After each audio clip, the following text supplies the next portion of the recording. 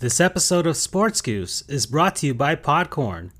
We've been using Podcorn for a few months now, and what we enjoy most is the large amount of potential sponsors they offer and the easy user interface that allows us to pitch our proposals and collaborate to meet the sponsors' expectations. Podcorn is a marketplace connecting its podcasters to amazing podcast sponsorship opportunities such as host read ads, interview segments, topical discussions, and more. With Podcorn, there is no middleman. Podcasters of all sizes can browse and choose opportunities right on the platform, set their own rates, and collaborate with brands directly without any exclusivities. You never give up on any rights to your podcast, and Podcorn is here to support you at every step and ensure you're protected and compensated for the work that you do for brands. The marketplace mission is to give podcasters transparency, creative freedom, and full control of how and when we monetize. Click the link in our show notes to sign up to Podcorn and start browsing sponsorship opportunities. Thank you, Podcorn. And now, let's get to the goofs.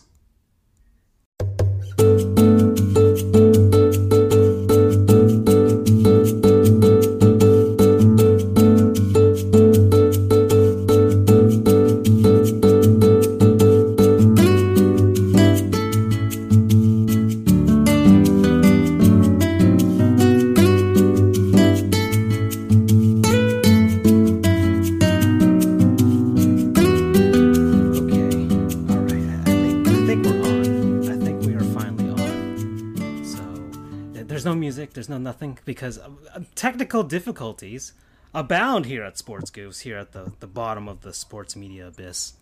But that's what we're known for. What's up, everybody? we are on Sports Goofs number 95. We hit a lot of snag, which is why we're delayed tonight for the live show. But we are I guess we do have to get some things out of the way, or else the FTC will be on our butts here. We are sponsored. We do not want that. Yeah, this episode is actually sponsored. We're actually getting money for this. Well, we get money but we're getting slightly more money for this episode than we normally do. So we want to thank our sponsors at Podcorn, as you see on the top left corner if you're watching it at the moment. So check them out in the description when I put this on the podcast version. So thank you to Podcorn, and thank you for the tiny amount of money that we're getting. But regardless, we'll take anything at this point. Right?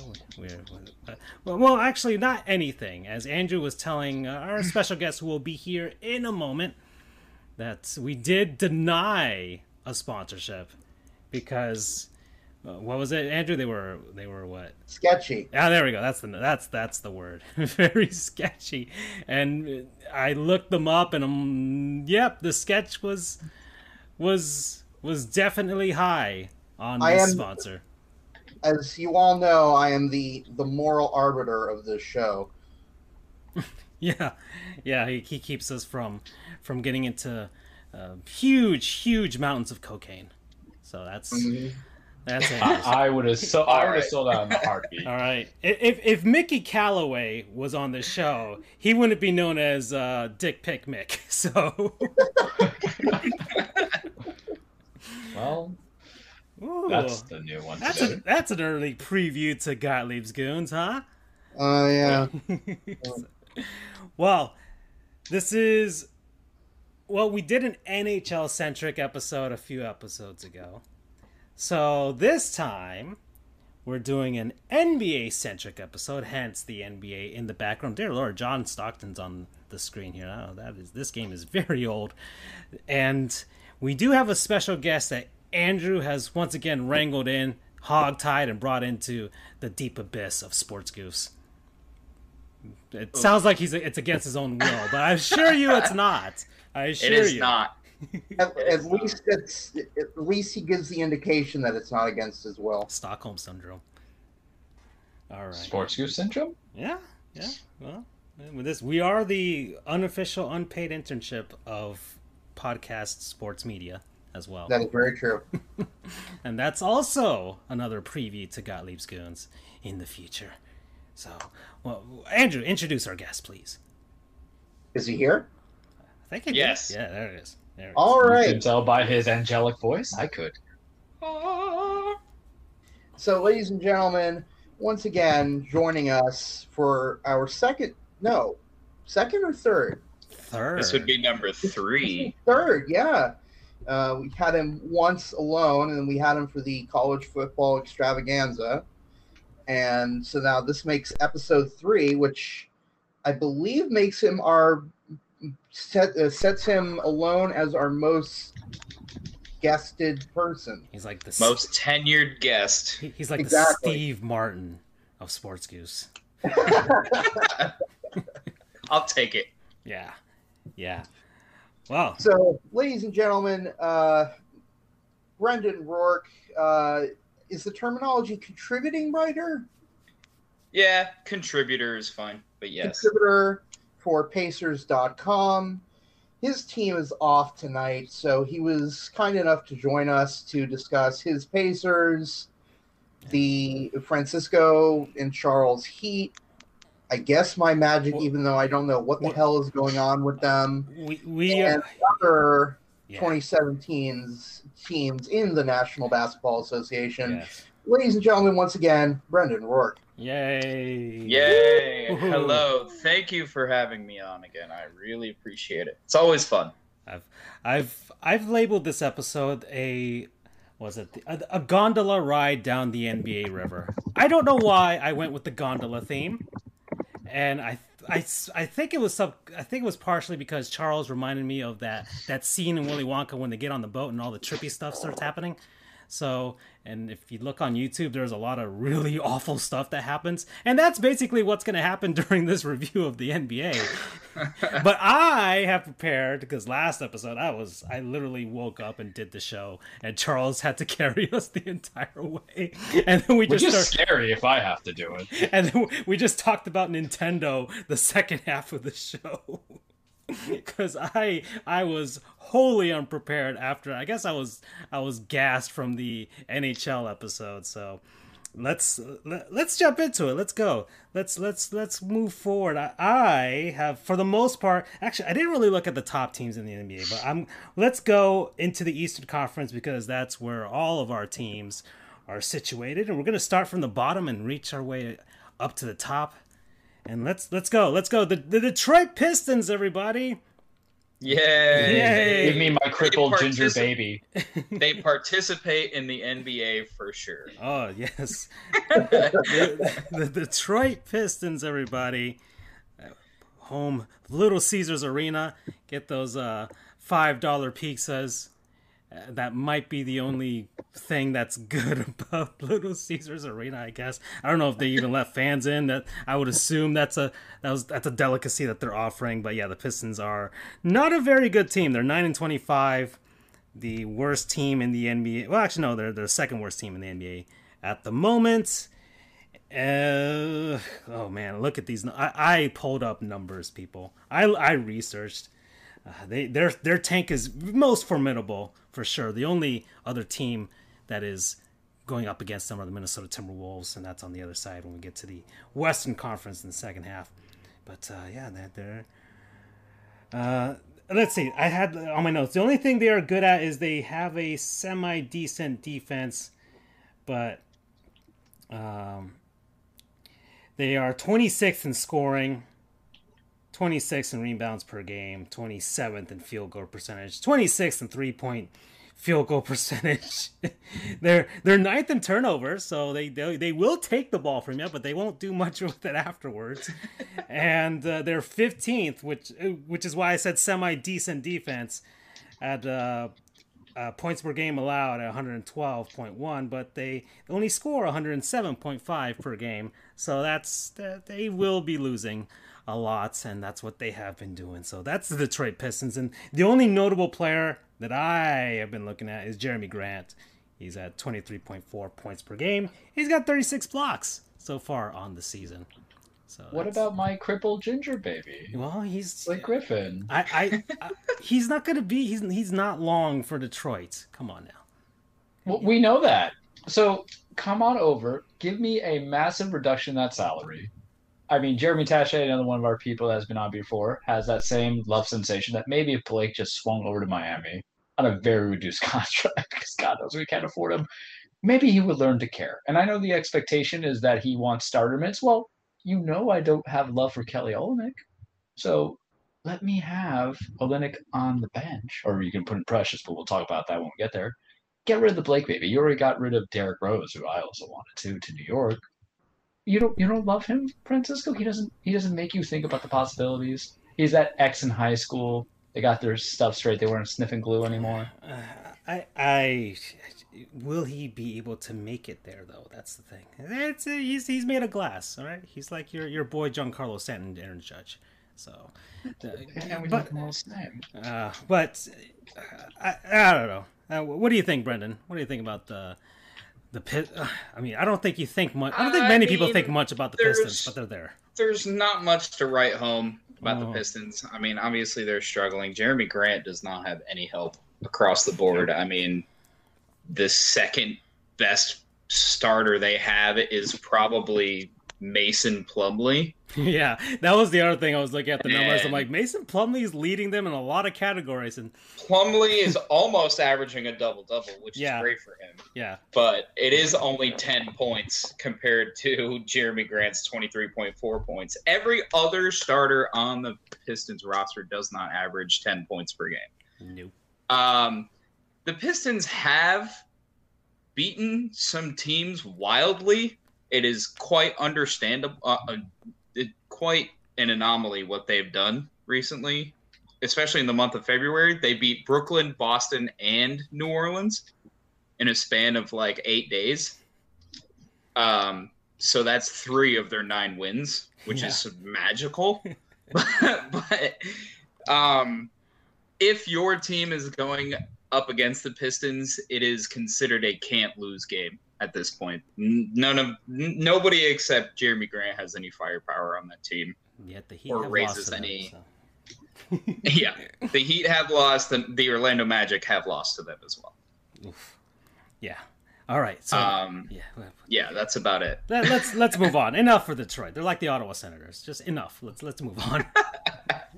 Oh, funny enough, the Senators also had like a for them a massive winning streak where like they won 3 games in a row against like Toronto and Montreal, whatever. I'm like, oh, okay, they did the same thing. It's like, okay, now they're done. They're done. They're about to reach double digits. So, and the same thing for the Pistons. They'll get that one, and be like, we got 10. Okay. No one wants to be the Charlotte Bobcats. Yeah, well, they got 7 that one year. Yeah, something like that. Next, the Cleveland Cavaliers. They are 14-21. They're not bueno either. Are we skipping the Magic? Oh well, yeah. Well, I wrote this off. Don't worry, we'll get to Orlando next. Okay. Because I wrote this yesterday, and of course, games did happen. So now, gotcha. No worries. Schedules of it, but they're 14-21. Another bridge year for a rebuilding team. They're bad, but they've had a few bright spots this season. A few games there. They're 4-0 against the 76ers, which goes to Charles's argument that they're frauds, and the Brooklyn Nets as well. So they're 4-0 against those teams, and they're 3-0 in overtime. And they are on a hot streak entering the break. So, yay, Cleveland! They are. Yeah, they're doing all right. Actually, they have one more game, and it is against the Indiana Pacers. Oh, okay. All right. And so I have actually done a lot of studying on the Cavaliers as of late. They're a notable player that I've checked out, Andre Drummond, 13.5 rebounds per game, 40 steals, 18 double-doubles at the moment. Drummond is actually being sidelined because, and this is a big controversy in the NBA, but the team is sitting Drummond for the potential of a trade. They don't want him to get hurt or anything, and it goes into the argument. Well, James Harden did this while asking for a trade, and then he eventually got to Brooklyn, but he was still able to play. And the team, the Cavaliers organization, has opted to sit Drummond until he is either traded or they work out another deal. But it works both ways. You sit the man, you trade him off, and you help your tank. So that's the whole thing. I applaud a team that knows how to tank correctly. And this is the way that you tank correctly. Look, there's some formidable tanks in Detroit and Minnesota. If the Cavs are gonna do anything to go up against them, yeah, sit your best player and and take those losses. This win streak is ruining things for them. What's going on? Come on. But the thing is, they have some potential because Colin Sexton, this is his third year now. He's really kind of shot up. And I remember his rookie season. It was just, it was a typical, wannabe shooter coming from college, but he's kind of refined that technique. I mean, getting 23.9 points a game for the season average is impressive. Darius Garland's still having some time to adjust, but it's more or less about JD Bickerstaff, he's the coach now. I'm glad that he's had that opportunity to kind of develop, if memory serves me right, because you look at what they were doing with Boeheim last year, and he was kind of old man River, kind of retiring midseason, not liking the whole play into it. But Bickerstaff was the interim coach for the Rockets when they fired Kevin McHale, and I always feel like he should have had that opportunity coming into it. So there's some pieces to in place. We all know the reason why they're letting out Drummond also is because they got Jared Allen, I believe, from the three-way Brooklyn trade. So Jared Allen is a fine investment, and he has more of an offensive skill set because Drummond's kind of a callback. I feel like that's been the theme of what I've said in our prior conversation, but he'll take shots. My friend's a Pistons fan, so he suffered through the Andre Drummond saga, and you'll just see Drummond put up shots that he shouldn't be. He should just be a putback guy or trying to get that lob coming into it. But he's trying to take up these contested twos near the rim, and it's just missing everything, nowhere near close to it. So he'll get traded. I want to see people get traded who clearly are not in the plans. And I don't think when you can expedite a trade when it's clearly written on the wall, we have no intention for you, and you really don't want to be there with us, and you still have your contract money. It's a contract that's not going to be renegotiated. It's not going to be maybe the easiest move, but you just got to get them because it's bad publicity. And also it makes you kind of wonder, is it kind of a little bit of an indentured servitude going on here or not? Or you just let the guy play ball? There's a lot of issues that come into it. But Cleveland, at least they might be able to have a better second half. Doesn't mean that they'll get playoffs, but they might get into that 8, 9, 10 range to consider. Yeah, they definitely could get into that 8, 9, 10 range and compete in they're having that mini tournament again, right? Yes. Yeah. So the 8, 9, 10 or whatever. 7 through 10 are the play-in teams. Yeah. And the two stats that actually stuck out right now is what you've talked about, Sexton, where Sexton actually has scored 20 points in 9 straight games right now. And Jared Allen has recorded a double-double in, I believe, 9 straight games as well. And now they have to play the Pacers, who are on a losing skid. Mm-hmm. So they could pick up. I mean, they could easily pick up this win. They'll be riding a 5-game winning streak if they beat the Pacers heading into the second half of the season. So it's a matter of both sides. Do you go with the whims of the tank, get seduced by the tank, or do you see like it'd be nice if these guys competed for something at least, and they can get the experience and learn? So there's the other side of the argument there. Well, they've been screwed by the lottery before, so don't think tank's going to work because Anthony Bennett comes to mind, right? Yeah. So I don't know. What do you want to be as a team?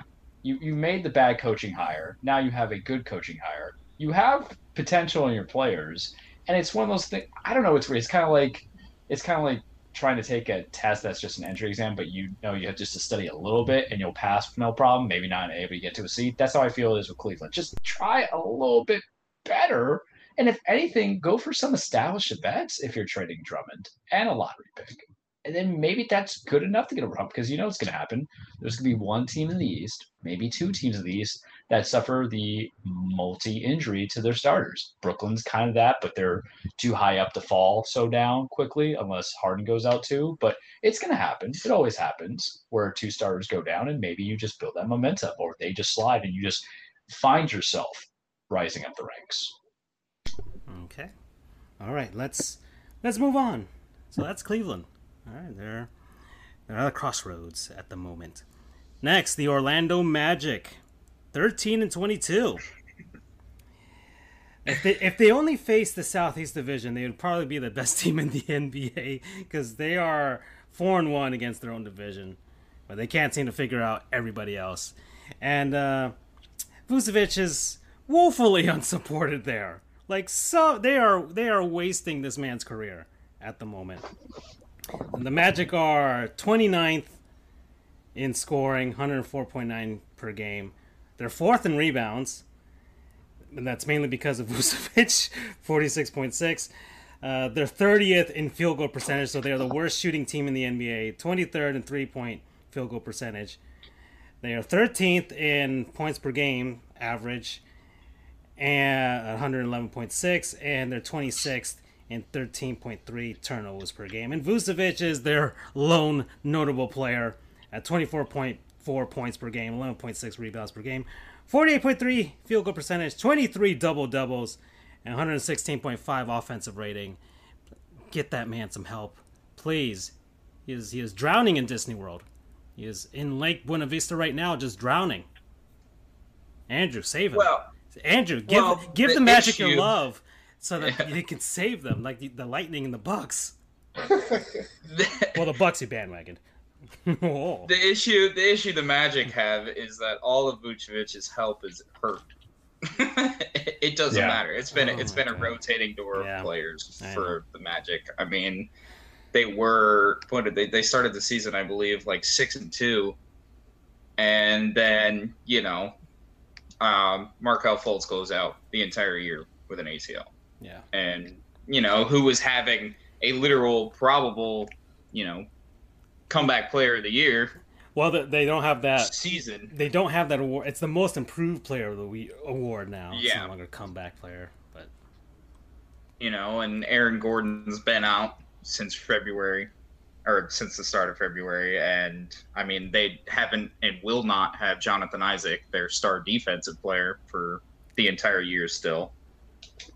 And now their nice shiny rookie Cole Anthony has been out. Yeah, he's been out since middle of February with a rib fracture, and he'll be out until at least past the All-Star break, is the last I've heard of them. And then it's been a rotating door of all the other injured people. I mean, Al-Farouq Amino has missed time. Michael Carter-Williams has missed time. Evan Fournier has missed a couple of games here and there. He's back. He's been doing well for him as their kind of three-point specialist. But I mean, if you were to play the injury card for one team, one NBA team this season, I would put it on the Orlando Magic. Okay. If you were allowed to put it on someone. Yeah, good points. Good points. Yeah, the man there's no help.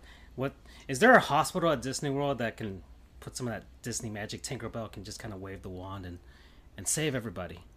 Not sure. Not sure. Okay. Next. this is gonna be fun. The Washington Wizards. Now, Vucevic, at least you have the injury card that he can play. But Bradley Beal, aside from Russ, who's having he's doing Russ things. The man needs some help. They are what his numbers are ridiculous so far. It is. I think he's close to 30. 33 plus a game. 33.2 points per game, which is the league leading. 48.5 from field goal range and 41 steals at the moment. And Washington, they're 7th in points per game. So they just can't play defense. Yeah, exactly. That's the thing. They just can't play defense. They are 29th in points per game allowed at 119, and they're 7th in 114. So there is the reason. That's how you see it. That's how they're losing. That's why they're losing. But they've increased a little bit because a couple of weeks ago when we started like the State of NBA, I think when the season was like in its inception, they were like woefully bad. Now they're just bad. I don't know how long of a leash Scott Brooks has, but it's coming. and you know it's coming. And I don't know what their expectations were, if they even really consider themselves to be a playoff team. But with Beal and to a degree with Russ, you know there should be some competitive level. And the problem is with Russ is I think anywhere he gets traded to, he's going to be a statistical darling. And that's the player he wants to be now. And that's okay because in the NBA, having a statistical darling matters. It gets the jersey sold, it gets the tickets to have people come in. But I think after that, what you're working with, Gary Trent Jr., I'm bringing up the roster right now. Robin Lopez is on the team. Raul Neto, who has basically been kind of running around as your second year, but he was in Utah, if I remember well. Ish Smith's out, so he gets a pass there. Ryu Hachimura. Yeah. And then Mo Wagner, who the only people who actually liked Mo Wagner were the people who didn't want Mo Wagner traded away when he was with the Lakers. Oh, and then you have Alex Len, who, Phoenix, and then everywhere else. He's just a big man who's kind of signed up. They have Robin Lopez, but we don't know what he does that. But they're just kind of like one of those interesting teams because I think I just like Bradley Beal too much now, and it's sad, but it's a little bit of albatross contract, whereas in comparison, you're seeing in Houston, and they're sucking for different reasons, but it's kind of like, couldn't you just kept the band together with Wall and him anyway? I mean, Russ's triple-doubles are great, but stats speaking, but I don't know how much longer their coach has, and I'm very interested, but I just feel bad for Beal. Yeah, I mean, I'm just going to piggyback off that. It's tough seeing Beal put in all this work. And then you have Russell Westbrook, who is getting 20 points per game, but you got to look at his, field goal percentage and three-point percentage especially. I mean, he's not exactly your three-point specialist, but he is averaging 3.5 three-point attempts per game, but he's only shooting 27.5% from beyond the arc. And I mean, he's averaging 42% from the field in general, while Beal is averaging nearly 50%. So he's not, he's not blowing up the stats and helping Beal as he should. And I mean, he does lead in rebounds and assists for the team, but you need more. You need more. That's it. Yeah. So, fair question I want to ask you, and this will be my last thought on Washington. And it's really unprecedented to have a team that is probably not going to make the playoffs, but you have one player really elevating for every single win. There has not been a Washington victory that has not had Beal really in play. Can we just get rid of this whole concept that you don't have to be on a great winning team for the possibility of being an MVP? Because he's that guy who's kind of showing that for consideration. This team might be under 500, and he should still be in, I would say, the top 5 of the voting. I don't know if he's 1, 2, especially how much leeway do you want to give KD and LeBron. I think KD may lose some points because of the fact that he's going to be out so long for the season. But I think you kind of give Beal a little bit of consideration. I know Harden's probably going to be everybody's top at the end of it because he's going to come close to a triple-double and in a different manner. But you got to give Beal some love. And if he has any contract accelerators because he's just doing so fantastic, let him get them contract accelerators too. And yeah, that goes back to my old adage of the entire MVP conversation for any sport. He is literally the Wizards' most valuable human being.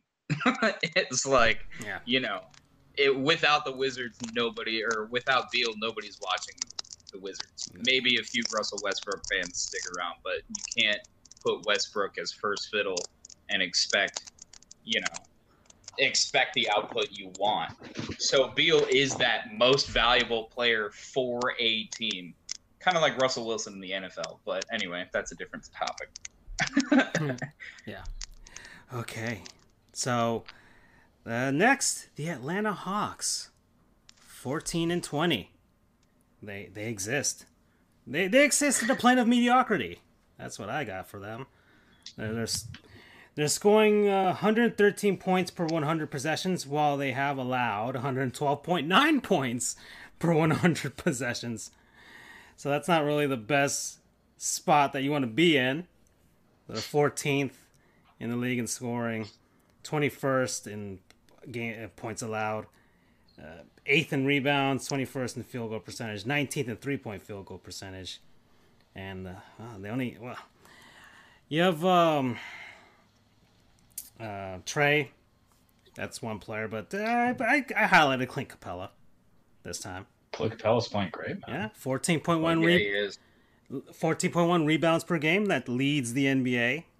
59.2 field goal percentage. He's got 70 blocks. That's third in the NBA. He's had himself a good year out in Atlanta. I mean, he was great in Houston, but the reason why they traded him is because D'Antonio wanted that small ball kind of look, like super small ball. And you do that. Capella was always kind of a special guy. He was Howard's heir apparent. He was already in play as a rookie, I think, in the second year that Howard was there in Houston. And I feel like the Charles Stradamus effect came in because about 2 weeks ago, Brendan, I crap talked the Atlanta Hawks because I think my conversation with Francisco was, what the hell's going on? Because they, on paper, between them, between Trey, Capella, and God, I forget his other name. Their forward.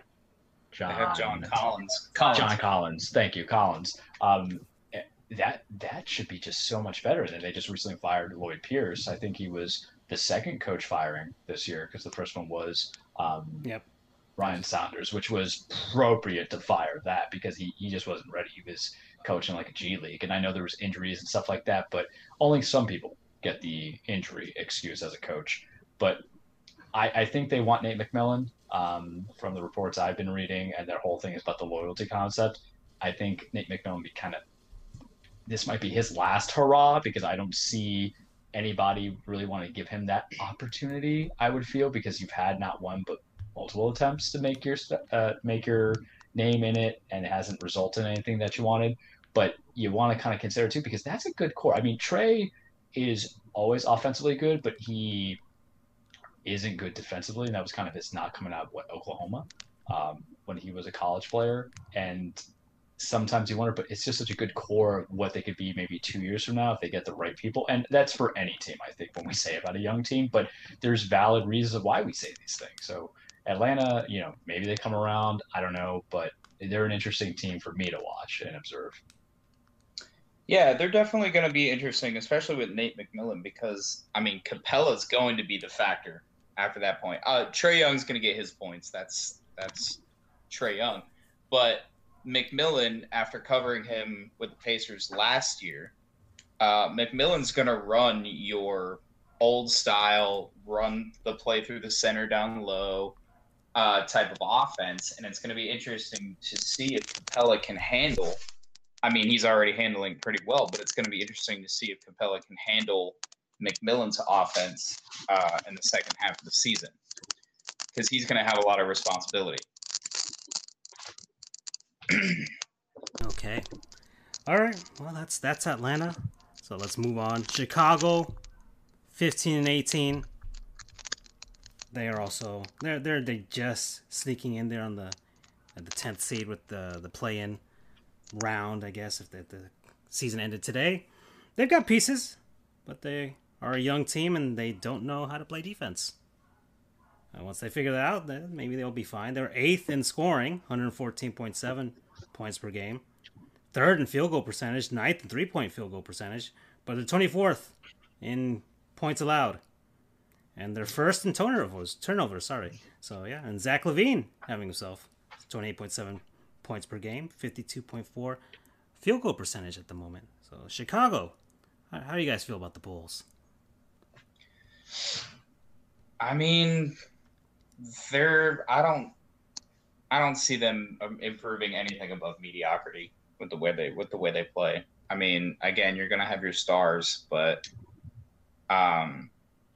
you're going to need time for Kobe White to develop even more. I mean, Kobe's going to be, barring any injury, Kobe's going to be, a stellar player for years to come. They've lost Lauri Markkanen, their 3-point shooter, for a little bit now, and they're lacking on that end as well. They're lacking. I mean, Lauri's was averaging the second most points per game before getting hurt. So I don't see them improving unless you're right, the defense improves, but they love to score and they don't love to get back. That's basically it. I mean, you could say that for Brooklyn too, but when you have 3 good scorers on Brooklyn, they can get away with it a little more. Okay. Blow it up. I don't think they're going to get better. And they're improving under Billy Donovan. I think he's maybe the right coach. But this is my thoughts on Zach LaVine. It's the Devin Booker effect. And I don't know if Brendan was there for my Devin Booker poo-poo session. If you were the only guy and you're the guy, of course you're going to have a higher thing and a higher scoring production. It's what else can you do? And when you're playing a guard position, if I'm going to my Devin Booker poo-poo show, forgive me. When you're playing a guard position, you need to elevate your people, but not sometimes it's not going to show statistically on the you make assists. It's the assist to an assist. I know hockey does that stat, and I really would love if basketball implemented that. And then we're looking into Zach LaVine. And yes, he's scoring such a high number at 28 points a game. And yes, he's got 5 rebounds and 5 assists, and that's all cute and stuff. But he's kind of been doing this for a while, the last 2 years. It's a slightly higher number now, but he was always kind of like the pseudo stud when he was traded over because he was always the guy implementing it. And career-wise, it kind of shows. This year, the biggest increase has been his three-point percentage because I'm looking at his career stats now. He's going 43 at three-point. That's great. But I'm not wowed by it. And this is a guy who, if he hasn't had a contract extension, will be getting bigger money out of it. But what are we going to settle for? And you mentioned mediocrity. I just see it. I don't think he's a mediocre player, but he's just the player because Larry Markkanen, who's probably not going to get extended out because this is his second injury-filled year, if I remember correctly. Mm-hmm. And then you have to give time for Kobe, and then everything else falls.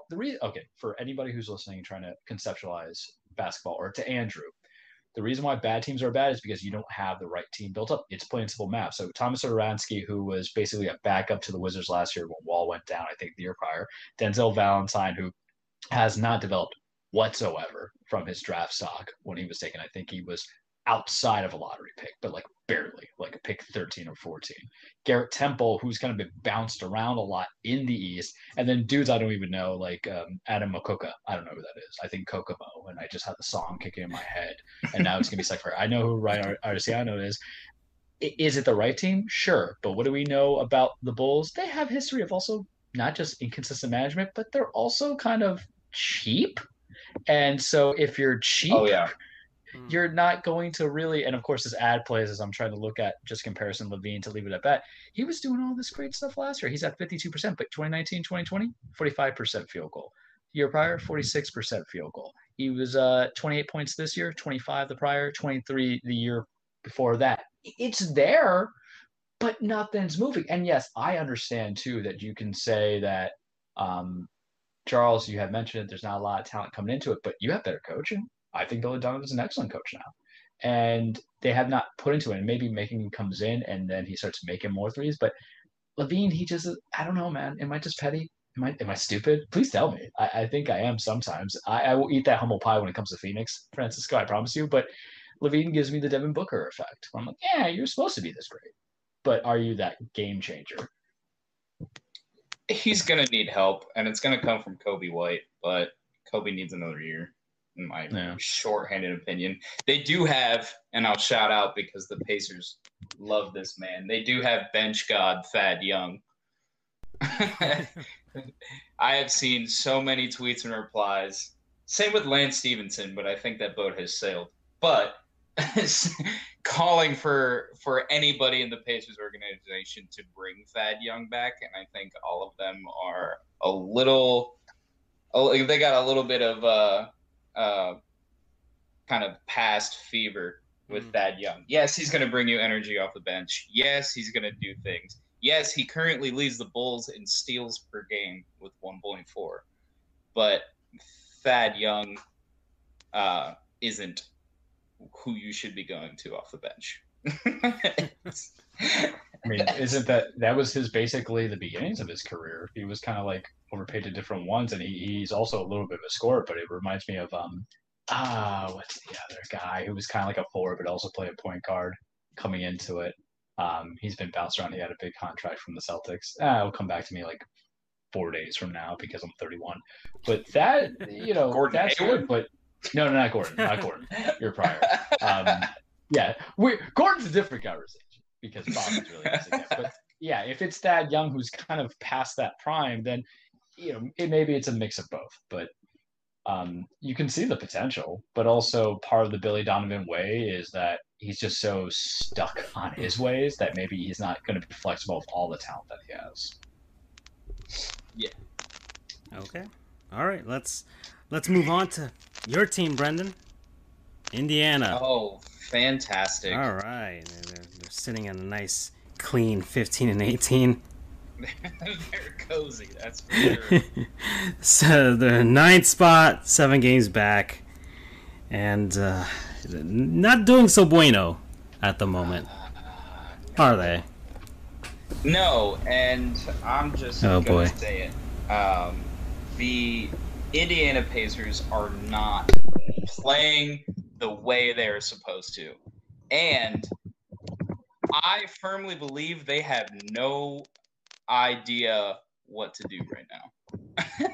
Because the pieces are there. You're going to go down the roster. The pieces are there. They have experience. They were one of the few teams in the offseason that didn't do any massive changes or overhauls to their schedule. I mean, they re-signed Jakar Sampson, who's just going to be a bench piece. But other than that, it's not like their roster has changed much or anything except for Karis LeVert, who we haven't seen play yet.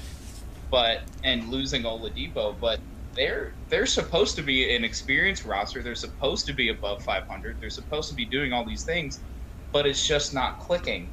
And one of the things that obviously can be attributed to is the new coach, Nate Bjorkgren, who I believe he's a really good coach, and all the players love him, and all the players say he's always positive all the time. He knows how to run things. I believe Nate is trying to institute too many defensive things at one time.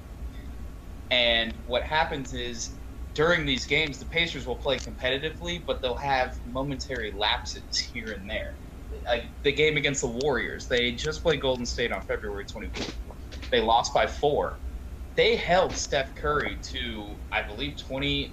I think you guys 20 points or something like that. Indiana's you guys are like your definition of average, because you're 15th in points per game at 113, and points per game allowed you're at 112 and 14th. So you guys are correct. Yeah. But the issue is they'll have these momentary lapses during games, and I'll see it, and I'm like, this isn't going to end well, because what happens is Nate Bjorkgren, who's again a fantastic coach, he'll do these odd defenses against, say, I picked the Warriors because of Steph Curry. He'll double Steph Curry at the top, and Steph Curry will not score the entire game. But what happens is Steph, and any star in the NBA, is an apt passer, and he'll find the weak side center for an easy bucket because Miles Turner can't rotate in time, or Domantas Sabonis can't rotate in time. It's not just one person. And Miles Turner, elite shot blocker. No one's going to take that against him. But what Turner has yet to do is establish a way to not throw himself out of defensive position while shot blocking. If he misses, the player's going to score. That's because he's out of position and he's aiming so much for that shot block. And he's an elite shot blocker. I mean, he leads the NBA by 100. He's got 104. Yeah, he's got 104. He's got I think he's up like 25 on whoever's second. I forgot what that was, but Capella's like third at 70 or something. So yeah, it reminds me. I don't know if Charles. It reminds me of Hassan Whiteside when he was always looking for the block. Yeah. Well, Miles Turner is 10 times. Well, yeah, but I'm saying. Well, I've seen, and I was telling Brendan before the show, I like Turner. I like what he does. It's just maybe there's always going to be the hiccups, but those things kind of matter. So my question to you, Brendan, to kind of go from there is, how much time do you want to give this guy before you give up on him in the form of that kind of defensive learning of when to properly kind of, when it's time to box out, to rotate out, make sure that the shot's not going to come in, when to get rid of that mindset of I got to work on this stat because it's what I'm best at, as opposed to covering all bases. Because if you have a team that's going to kind of go 1 in, 4 out, oof, especially if they have a cut that's coming to the basket, or if they just like switch it up in spacing, and you're going to get that in the East a little bit, especially with a lot of these new age coaches that are coming in. So how do you feel about Turner if there's a different solution? Also, I want to ask you, do you miss Victor yet? Well, to answer your second question, no. the Pacers don't need Victor Oladipo with the way they play. They're a very share ball, whoever's open gets the shot. And I think when TJ Warren and Karis LeVert come back, you'll see that more. Obviously, it's been reduced to just Brogdon and Sabonis, 2-man game with a couple of wings on the 3s. But to answer your Miles Turner question, he needs. I don't want to say he needs help as kind of a cop out, but he needs to improve his rebounding for being a 6'11" center. I mean, there's no reason a 6'11" person, playing down low is averaging 6.5 rebounds per game when your 4 spot, Domantas Sabonis, is averaging 10 or 11. I think he's averaging 11 rebounds per game if I can pull it up quick. But, I mean, he needs to establish his position in the box down low when he sees nobody driving the lane. And the issue, the back and forth issue everybody has with the Pacers is, well, you don't look at Miles Turner's stats on the box score, and that's correct. What Miles Turner does during the game is he intimidates anybody driving the paint. But, again, you're going to need it. I mean, Sabonis is the only person above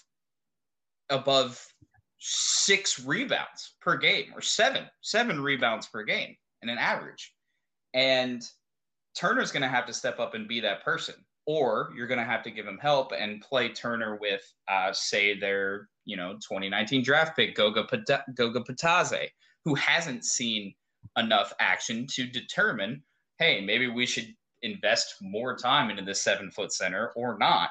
And whether that be the fault of Bjorkgren riding too hard on its starters or running a small rotation of 7, 8 guys at a time, the issue is going to be on the boards and Turner not being in position until either, I mean, he gets some help, which they have been asking around. I don't want to quote anybody on that, but I assume that they would be asking people around because they did try to ship Miles Turner off in the offseason to Boston, but that kind of fell through once Boston tried to be too rich about it. It's a waiting game, and they have no more games to wait as to whether the Pacers are going to be good this season or next season. I do think Bjorkgren is the right coach because while they are averaging just, the 15th most points in the league, it's up from Nate McMillan. It's up like 8 or 9 points at this point. I remember that was your criticism about McMillan. He was more defense first and say bye-bye to your offense. First.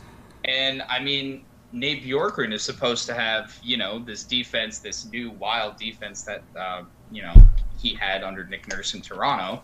And it's not sticking to these players' heads right now. I mean, they're averaging they're 19th in opponents' points per game.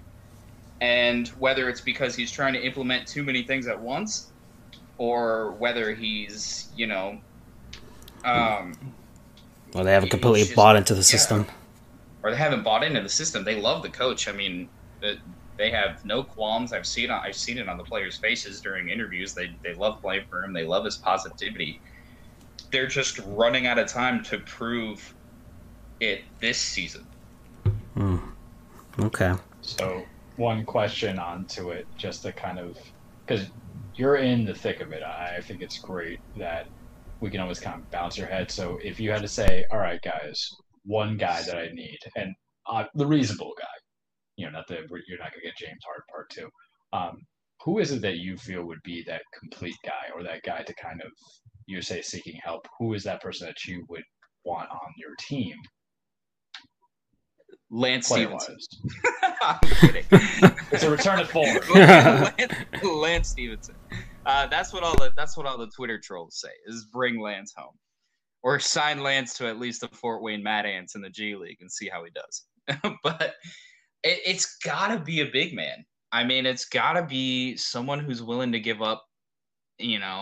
I can't really name one off the top of my head, but that's where I would go. Is a big man focused on rebounds. I mean, you can throw Drummond out there, but I assume Drummond's going to be way too expensive for what the Pacers want to give up, because the Pacers like their roster continuity.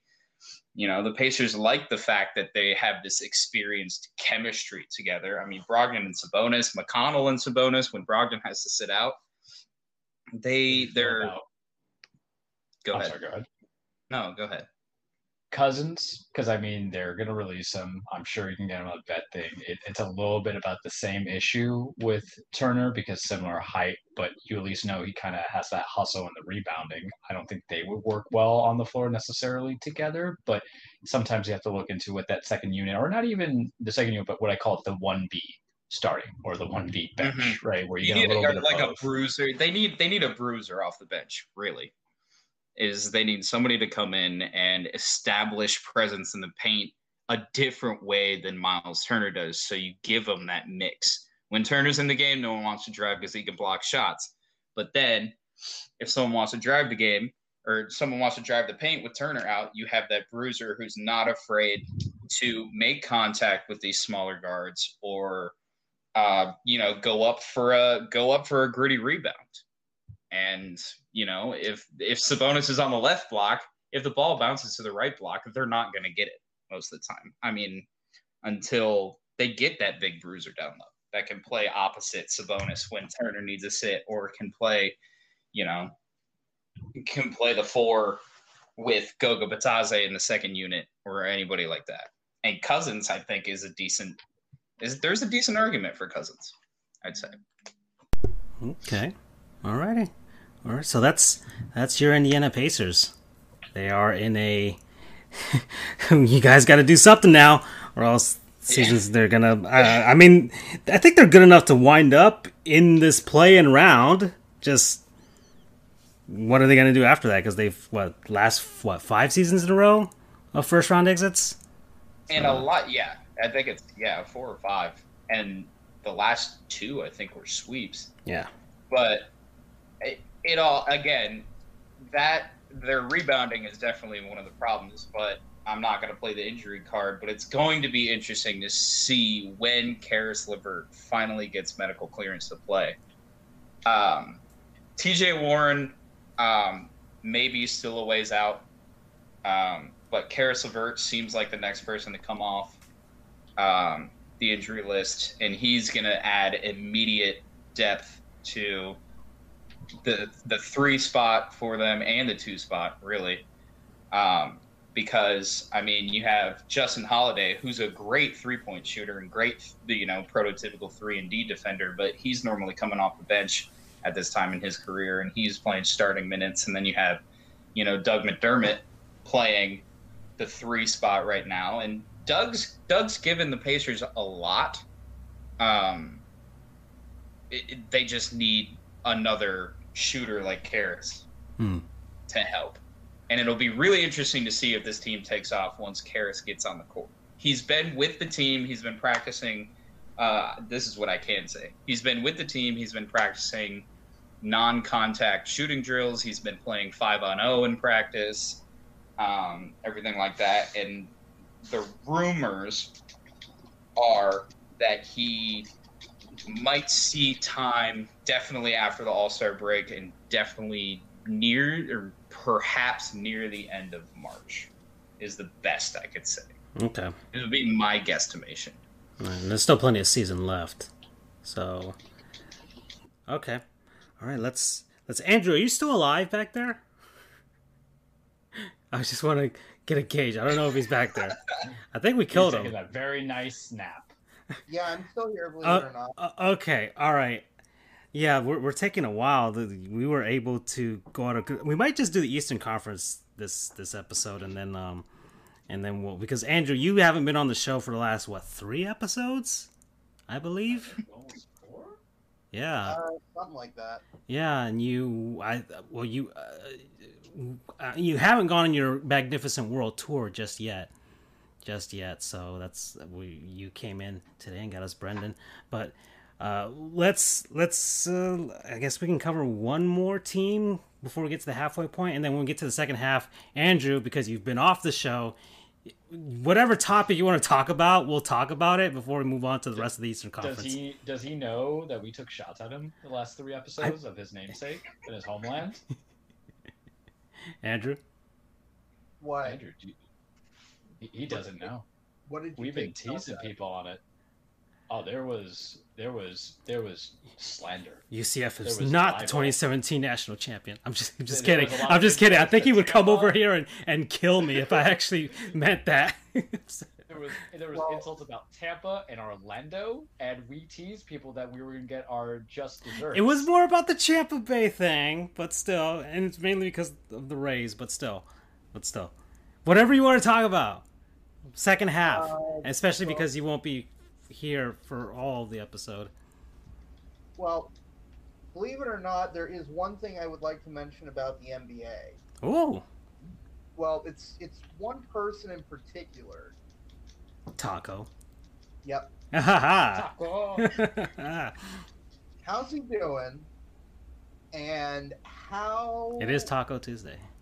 How much crow do teams have to eat thinking that he couldn't play in the league? I think he's barely on the floor, bud. He saw he saw a little bit of extra time recently, but yeah, he's barely on the floor. I'm pulling up his stats now. he's hanging on. All right, you guys ready for this? Taco's feeling dangerous. He's Diablo Sauce Taco for the season. This UCF alumni that we all love is averaging 2.6 points, 2.6 rebounds, 0.1 assists. He hasn't played in 8 games, and he's averaging 7.1 minutes a game. Feeling dangerous. And you know what's funny, Andrew? It's doing better than Udonis Haslam. Doing better than UD, who's just giving him a spot. Sorry, UD, it's time. He's a player coach. He's a player coach. But they actually need him too, I would say, because they don't have really a solidified center. It's Daniel Dice, and that's a no bueno. So I'm with you, but that's where Taco's at right now. Yeah, but what's per 36? That's what I'm talking about. The per apparently is like 22, which is the most hilarious thing to me. But hey. He's averaging 13 rebounds per 36. That's all I got. Oh, God. And 13 points.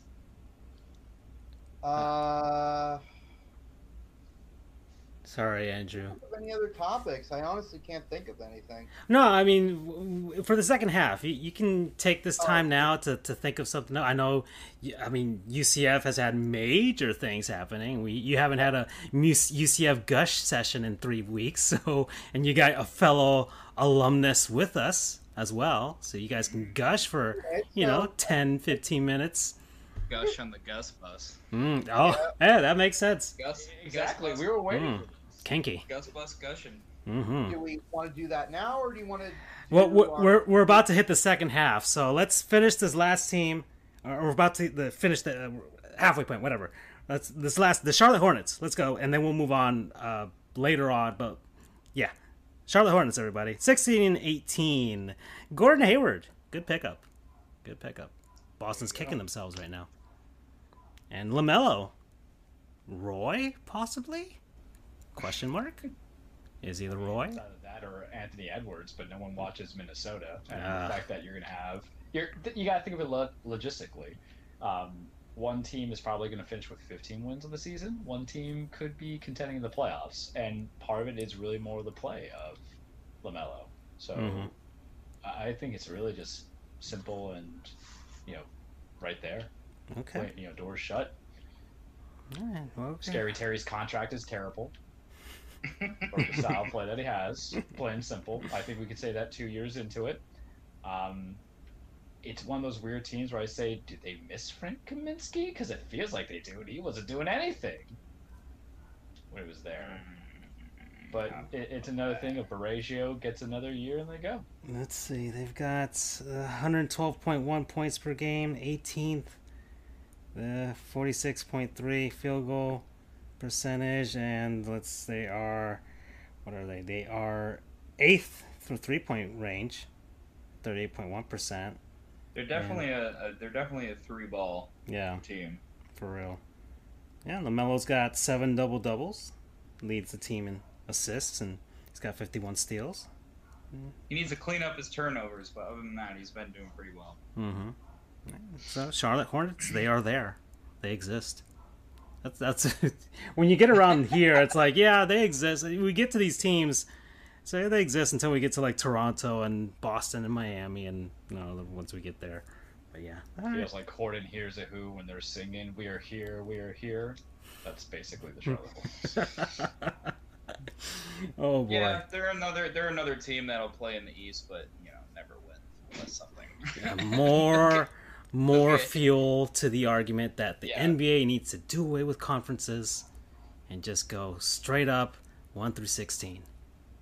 Or you can always stop this whole super team stuff. Just saying.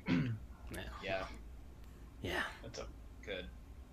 That's a nice happy note to move on to the halfway point of the show. So, guys, and Brendan knows what that means.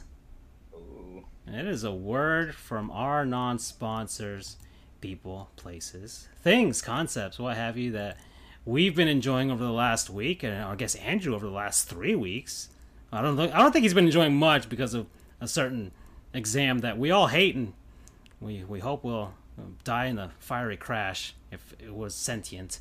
But yeah, well, who wants to start? I mean, I could start if you guys want. I think it's got to be Andrew. Andrew, do you have something? Or you ready? We've had a cover for him. I'm ready for it. If not, I can go first. I'll go first. Okay. This will make sense once you hear me talk about it, but my non-sponsor is me. Okay. All right. Where's which was funny because I'll look up your Twitter page then on the screen for people watching. Because I finally got the cojones and the brilliant idea to say, I need a man cave. Oh, I thought you were gonna say you were gonna get some Manscaped when they haven't sponsored us yet. But yeah, but you showed us the first installment in your man cave. Yeah, my setup used to be out in the living room, the common area, so I rarely if ever got to play games because I didn't want to interrupt anybody. But thanks to some developments, everything in the house got moved around, and I basically said, screw it. While this is all happening, I'm going to move everything into my room. So now I've got my Xbox, my 360, my PS4 in here. An Amazon Fire Stick is coming tomorrow. You gotta get a gaming chair, dye your hair pink. Hey, start streaming a lot more. Whoa. On your PS4. It'll probably be a teal blue instead of pink. Yes. Call your rainbow keyboards. Yeah. Controllers. Yes, exactly. Whole nine. Rainbow LEDs in the background. Oh yeah. It's a different look. And then, by the way, Ratchet and Clank is free, everybody, until the end of March on the PlayStation Store. If you guys want to get it. I'll take a look. So yeah, that's it. I guess that was the biggest change in my life, other than getting this damn exam done. Okay, yeah, and you're planning your awesome world tour at the moment. I know that. That is true. I'll be visiting my beloved Central Florida very shortly, and get out of Miami. Which it's not that I don't like Miami; it's just I need a break every now and then. Yeah, yeah, I understand that. I think we all understand that wholeheartedly if you've lived down here for sure. Miami's definitely a lot. Yeah. Yeah, yeah, I know. Oh boy. All right. And what's your promo code? Promo code Cajones. That's a good one. I like that one. All right. Okay. Well, I guess I'll go next because I've been. This one has been building for a whole month already. I think Charles and well, I think anybody who's been listening to the show for the last month knows where I'm going with this. Metal Gear Solid 5. I completed it last night. Finally, got the last cutscene, got to the final end credits, and finally. Did you do it like I told you to do it? What do you mean, like you told me to do it? I didn't get an S rank for everything. I didn't do any of that. No. Second to last mission, last, and then last mission, second. Yeah, because they're all repeats for the most part. I just clicked whatever was yellow and was like, these are repeats. I'm like, okay, that's where, gosh darn it, Konami and Kojima and that freaking. They could have. It's the biggest. I think it's one of the bigger what ifs in gaming. What if they had just left him alone and let him complete the game the way it was intended? And there's online you can find a freaking a cutscene that wasn't in the game, was like the last mission that was supposed to be, but it, oh well. But whatever. Metal Gear Solid 5, very very good video game. 106 I think hours I went into it. 66% completion, so I played most of the game. I'm probably not going to go back anytime soon to finish whatever's left. But it is a very complete game. It's only $20 right now, but I got it on sale for like $7 on Steam. It's like on sale every other month, so at some point, whatever thing you use, GOG or IndieGala or Steam, whatever, you'll see it for like $7-8, and he's like, just get it. It's 100+ hours. You're gonna have a fun time. You're gonna have a good time. There was a point where I was kind of like a zombie, or kind of like the Vocaloid parasited people, just kind of. I just kept playing. I wasn't even thinking anymore. I just kept playing. It wasn't because I was bored. I was just like, this game just compels me to keep playing. And it is a good one. I love the freedom that they give you with all the options on how to complete missions and things like that. Some missions you can, at some point I was like, yeah, I'm just going to sneak and not kill anybody. And then when I was tired, at some point I was like, I'm just going to kill everybody I see in sight. I'm just going to blast them with a rocket launcher. I don't care about the S rank. And it allows you to do all that stuff. You can do silly stuff too. There's some, if you look on YouTube, some people who are elite level players, and they can do some weird things, and it's pretty cool. I love it. And yeah, it is a good one. I'm glad I experienced it. I'm finished with it. It is definitely a very very very good video game, and I highly recommend it to anybody for your PS4, your Xbox One, or your PC. Go and get it. Have fun. A promo code Big Boss. Big Boss. Yeah, kept you waiting, huh? Okay. All right. Who's next? I'll go. We'll leave Brendan for last because he's our angel and we love him. To kind of go with the gaming, we're just gonna kind of. It's a product, and it's more of the sensation of a new product. Think about it this way.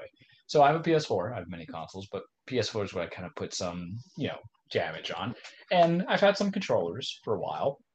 And as you know, you put some wear and tear onto them, especially with the analog sticks. And how I kind of to alleviate and extend the lifespan of it is I use a little electronic contact cleaner, and it keeps it in there a little bit of longevity. But the two controllers I have 3 PlayStation controllers because I would always get them on Black Friday because they would be down to like $40, and then I just trade in some stuff and then get them for like 5 or 10 because I'm a hustler and I don't pay full price for nothing.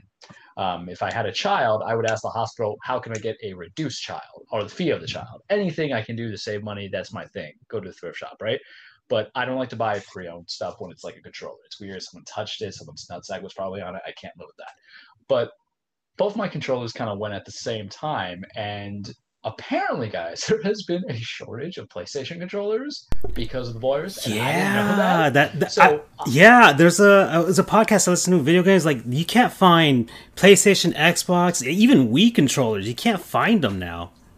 Gentlemen, my ignorance to the world of how now I need all cures because I had to wait for some controllers. It was terrible. I went to GameStop. I'm like, all right, I'm trading this stuff in. Give it to me because I have this. And I know I can get it for $10. And they're like, we don't have any. I just sold the last one. I'm like, what the hell do you mean you sold the last one? So they had to order one for me. They now charge a shipping fee when you trade in your old controller. So that's very sad because they hustle the hustler, and that hurt me. But I respect the game. I respect you.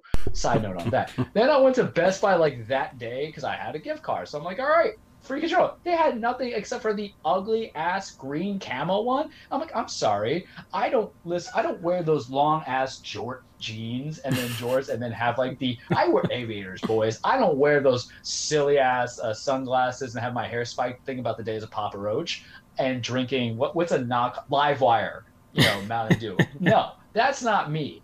Those who want that green camo, take your sister out for Valentine's Day. I don't need it. All right. And then I couldn't go to Walmart because I didn't have a gift card there. Cheap. But so at Best Buy, I ordered the gold controller, which was a replacement of what I had. But then at GameStop, fellas, I'm bougie. I like pretty shit. I'm just saying it like that. You get a third party. No, I didn't get a third party. Okay. Miss me with that. Miss me with that, Francisco. Authentic, man. I was about to say. Authentic. No, I got, because it's about color coordination. I got the rose gold controller. Now, I love my gold controller that I have because, that's like Midas. It's always perfect, and I was fine with that. I didn't want to get black or the white one. And I definitely wasn't doing the green camo that says how much I love Papa Roach and Take It Back Sunday and all that. But I got the rose gold, fellas. The minute it came, I was so excited. I was like, I'm going to take my lunch now because we're going to just pop it in, charge it. I have loved it. It's sleek. It's beautiful. I feel like I can never wear a grill, but this is like the equivalent of my grill. I can wear the big chains, but that's it. If I had to get my Jesus pieces, this is my Jesus pieces. It's rose gold, but it's my rosebud. Anybody who's seen Citizen Kane knows how important it is. That would be my dying breath as I'm going at 75. Rose gold. The sensation of having a new controller when you've been just kind of like extending the lifespan of something that should have been dead, like a dying relationship or, grandma's old dog that's like 25. But nothing beats getting that new puppy. Nothing beats getting that big old new TV. And nothing beats getting that new controller. And I'm playing Diablo 3 right now, boys, as we're talking, because I needed a game that was mindless. And right now it's the gold one, but it's about to be low on battery, so guess who's going to get that love in the second half, guys? Rosebud. New PlayStation controllers, whatever your color is, except for that green camo. Promo code Bougie. Look how beautiful that is. Come on. Oh, there's the green camo. Oof. Yikes. Oh man. We love Sum 41. Okay. Go sit in your corner, Billy. Okay. All right. Next. Oh, it's me. Should I continue with the video game theme? I don't know. I could do a couple, I guess. Whatever you want. Shout out to calling things you hold on to for too long. That includes both of my Xbox controllers that have lost their left bumper, and I have to keep them there you with go. my finger. Hold on, which the Xbox One or like 360 controllers? The Xbox One. Oh, okay. The original Xbox One controllers. Ooh, from 2013. Yeah. The left bumper is off, and I have to keep it on with my finger. Playing games like Rocket League is fine. I just won't check the scores because that's all the left bumper is hooked up to. Playing games like Sea of Thieves, where you need the left bumper to check your inventory wheel, is not fun. But anyway, I guess my non-sponsor, speaking of video games, will be Sea of Thieves. Mm-hmm. It has given me serotonin over the past week. Just playing it, being out on the nice ocean water. I will get a hopefully, I want to see someone play it on PC because I've heard the graphics of the water and everything are amazing on it. Yeah. But I will get a 4K television at least to get some of those nice ocean graphics. But Sea of Thieves is my serotonin and the bane of my existence because trying to get level 50 in the 3 emissaries that you need to become what is called a pirate legend is a grind, and it's definitely a grinding game. But as long as you don't see another ship, it's a nice fun game. That's all I have for that one, really. My non-sponsor is it's all like all the stuff you unlock is nice and just skins and stuff, and it's a really fun game to look at and a fun game to just sail like a pirate, and it's pretty awesome. So I guess code word R with 15 R's. Shout out to my other non-sponsor, and I know the Miami locales know all about this one, but Cuban coffee as well. Yeah. Mm-hmm. Yeah, that's just a constant non-sponsor of my life. It's not just pertinent to this week or this show or anything. That's just what gets me alive, what keeps me alive. Mm-hmm. Oh yeah. Okay. Good. Very good. Thank you to our actual sponsor for this episode, Podcorn. We've been using Podcorn for a few months now, and what we enjoy most is the large amount of potential sponsors they offer and the easy user interface that allows us to pitch our proposals and collaborate to meet the sponsor's expectations. Podcorn is a marketplace connecting its podcasters to amazing podcast sponsorship opportunities such as host read ads, interview segments, topical discussions, and more. With Podcorn, there is no middleman. Podcasters of all sizes can browse and choose opportunities right on the platform, set their own rates, and collaborate with brands directly without any exclusivities.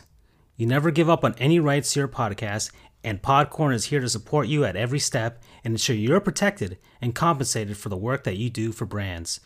The marketplace mission is to give podcasters transparency, creative freedom, and full control of how and when we monetize. Click the link in our show notes to sign up to Podcorn and start browsing sponsorship opportunities. All right, guys, we're moving on to the second half of the show.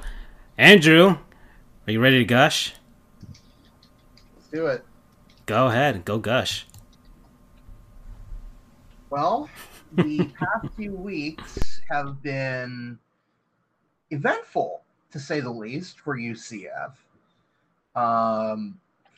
So just some background.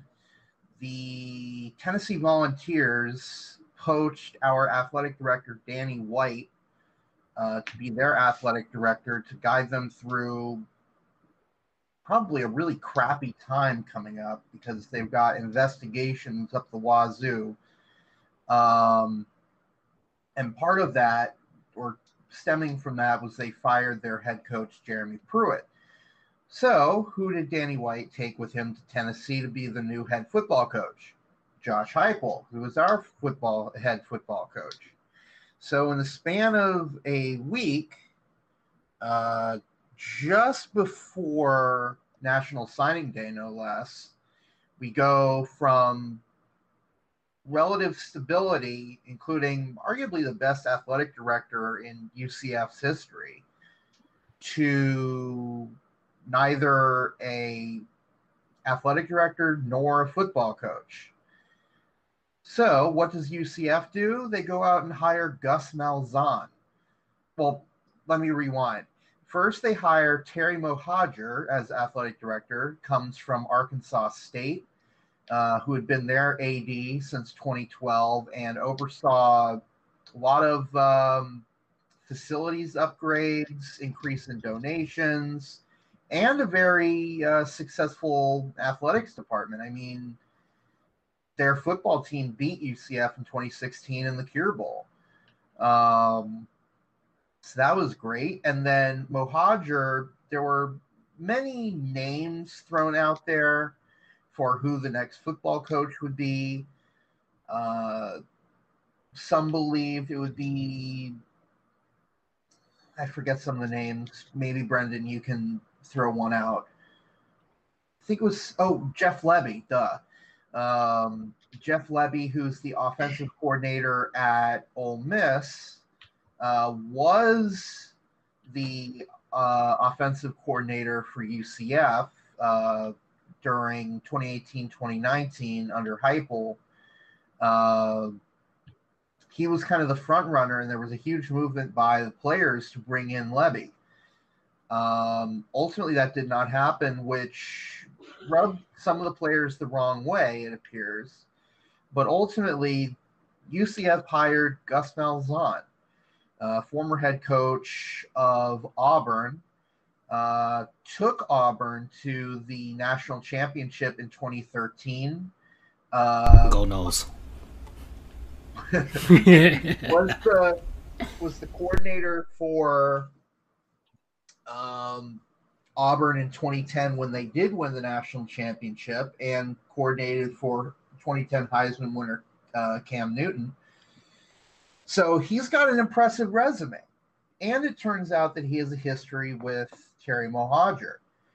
Malzahn was a State's head coach in 2012 when Mohajir started, and was poached by Auburn after that season, and led a subpar Auburn team to almost winning the national championship. I think they were 17 seconds away from the win, but Winston and et al. Pulled a rabbit out of their ass and won the game with in the dying seconds. So a lot of people were UCF fans were concerned that Malzahn is going to be old school. He's not going to be able to fit in with the fast-paced offense that we are so accustomed to seeing the past few years. But it turns out that was very overblown.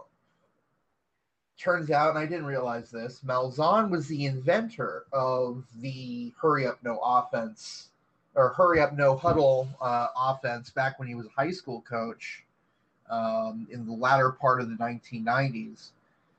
So he is the father, if you will, of the system that we've been using to great effect since 2016. But then, more importantly, he has been on a rampage getting coaches. I think he filled out his whole coaching staff in 9 days. And he brought in people from Auburn, from other Power 5 schools, people that are, top of their game and really know their stuff. But then also, he has been on a recruiting warpath.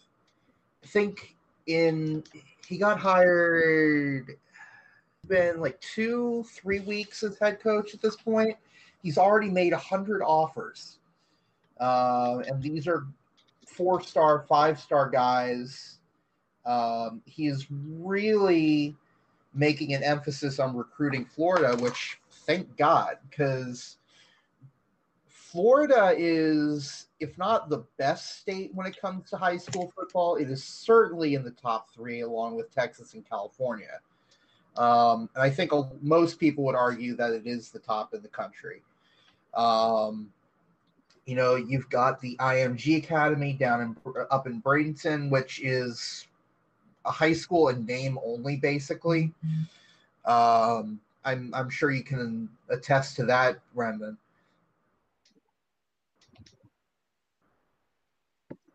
Oh yeah, for sure. Sorry about that. I was muted and didn't realize. Yeah. So IMG Academy. I mean, you have all of South Florida is huge.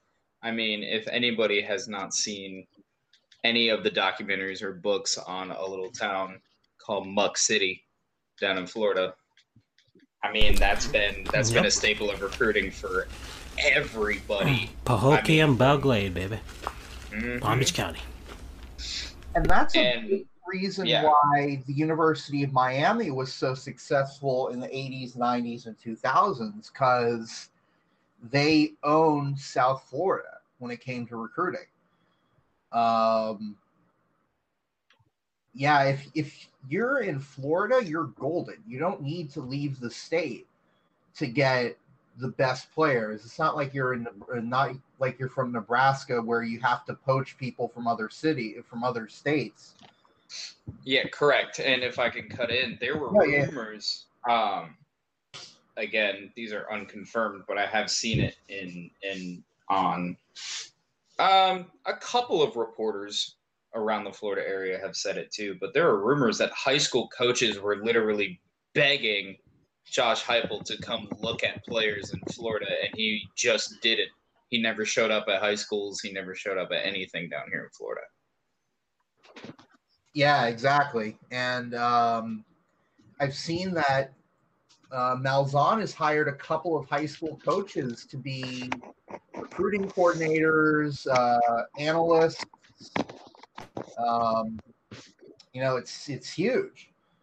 And more than that, though, aside from just recruiting, he's pulled in now 3 former Auburn players who are former 4-star players. These are great players. Like they just brought in defensive end from Auburn from last season who was second team SEC. A lot of great accolades. They brought in a wide. He had an all-time name too. Yeah, what was it again? It's Big Cat Bryant, I believe, is his real name. I honestly thought it was a nickname, but I looked him up on 24/7, and that is his name. Big Cat Bryant, all-time name. So Malzahn has brought in 3 players, and it looks, and there are a lot of one of whom, get this, one of whom was going to go to Tennessee, but then was now flipped to UCF. So someone that we are in fantastic shape, much better shape than really anyone could have guessed when you lose. Like I said, I don't think I'm going too far in saying that Danny White was the best athletic director in UCF history. Would you? I don't think that's too much of a hot take. Would you say, Brendan? No. I mean, what he did was, legendary. It's still, in my 100% attempt to be objective, it was still, in my opinion, the best marketing project. UCF for him was the best marketing project in college football history, what he did for the program. Like, for instance, he started the whole Orlando's hometown team slogan. Correct, but it does have, that has to have an asterisk behind it, because he did attempt that while at the University of Buffalo, and it failed spectacularly. But it turns out Buffalo likes being Buffalo, not New York's hometown team, which, in the grand scheme of things, a lot of people don't understand that New York is much bigger than just a tiny little city/island on the East Coast. So he definitely had to reconsider his Buffalo as New York's football team, or whatever he tried to call them up there. But it worked for Florida, because Florida's so big and so populated with football that he made a brand out of UCF, created it from nothing, and now it's mentioned as many times as Power 5 schools in outlets. I mean, if you just Google Big Cat Bryant, what Gus Malzahn just offered, now ESPN has the article, and now every single big outlet has the article, and that is because of what Danny White did while he was here. And love it or hate it, which I love it. Brendan loves it. Most of UCF fans love it. Love it or hate it, claiming the national championship was humongous for the brand. I remember, I was a student when UCF won the Fiesta Bowl in 2013 over Baylor. And I distinctly recall that the number of applications to the school skyrocketed. And I know that there's a lot of contention between the academic side of universities and the athletic side. Oh, we put too much funding into athletics, things like that, yada, yada, yada. And they've got a point. But it cannot be said that a good athletics program has absolutely no tie to the success of the university. Because UCF has gotten so many more FTIC applications, first time in college, because of that, they're able to be a bit more selective. So they're getting higher average GPA. They're such and such and such. That was even more so when UCF won the Peach Bowl, and Danny White, in his infinite wisdom, immediately afterward, before the Colley Matrix came out and said that they ranked us number one, which I'll be honest, if they didn't, then I wouldn't be as on board with it. But he said, national champions, undefeated. 3 words that are going to go down in UCF history as probably 3 of the most significant. There was Brendan knows the AP style book, but for, too much. Yeah. But for you. Oh, Did we drop? I think we lost him. Andrew, we lost you. Is he gone? But I know where he was going with that. Okay. Thought. If you want me to finish it, Yeah, go ahead. Guys, the AP style book is basically the Bible when it comes to how to write articles. Can you hear me? Yes. Can you hear me? Yeah, now we can. your connection, I guess, got delayed. Guys? Yeah, he's on a time delay now. Andrew has traveled through time. He's gone through a warp portal of some sort, and he's about, 15 seconds behind us now? So we are in the future to him. Can you hear me? Yes. Yes. Okay, so I guess, cool, you can hear me now. So anyway, AP style book is basically the Bible for journalists. It tells you everything from how to spell certain things, how to format. You cannot be a journalist without the AP style book, a serious journalist without the AP style book. So UCF, you'll see where I'm going in a second, but most schools are referred to as, instead of SMU, it's Southern Methodist, or instead of CCU for Coastal Carolina University, they write Coastal Carolina. UCF, much to our chagrin, is always referred to as Central Florida, which we've had a discussion about that several times, gentlemen. But there was an article done in I think the USA. No, it was the Washington Post, where the author argued that it was no longer needed to call us Central Florida. The exception is with some schools like LSU, where no one's going to get it confused. His argument was there was no confusion anymore. People will know what UCF is. And I've been seeing UCF a lot more. ESPN no longer calls us, writes out on their scorebug Central Florida or C Florida. it's always UCF. So all of this is just a long-winded way of me saying, when we lost Danny White, we thought we were done for. That we were going to be screwed. We were going to lose all gains that we made. But in comes Terry Mohajir, and he makes this huge signing. And he's not letting off the gas either. UCF just posted billboards in Jacksonville and in Marietta, Georgia, saying that the future of college football is in Orlando. We're feeling good about the future. But by the way, Brendan, UCF beat Tulsa in basketball.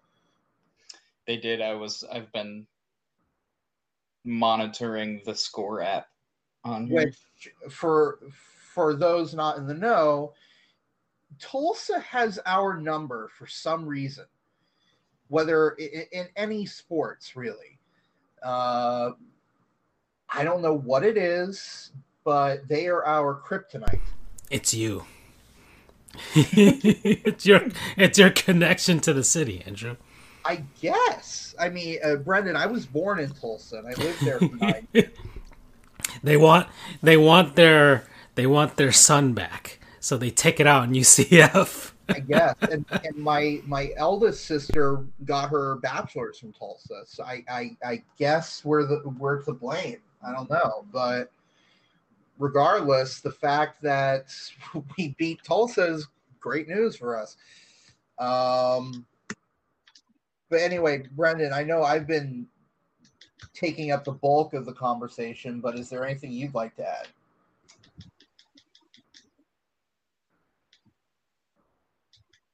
Hello? Is he Can gone? you hear me? Is he All through right, time? no. Okay.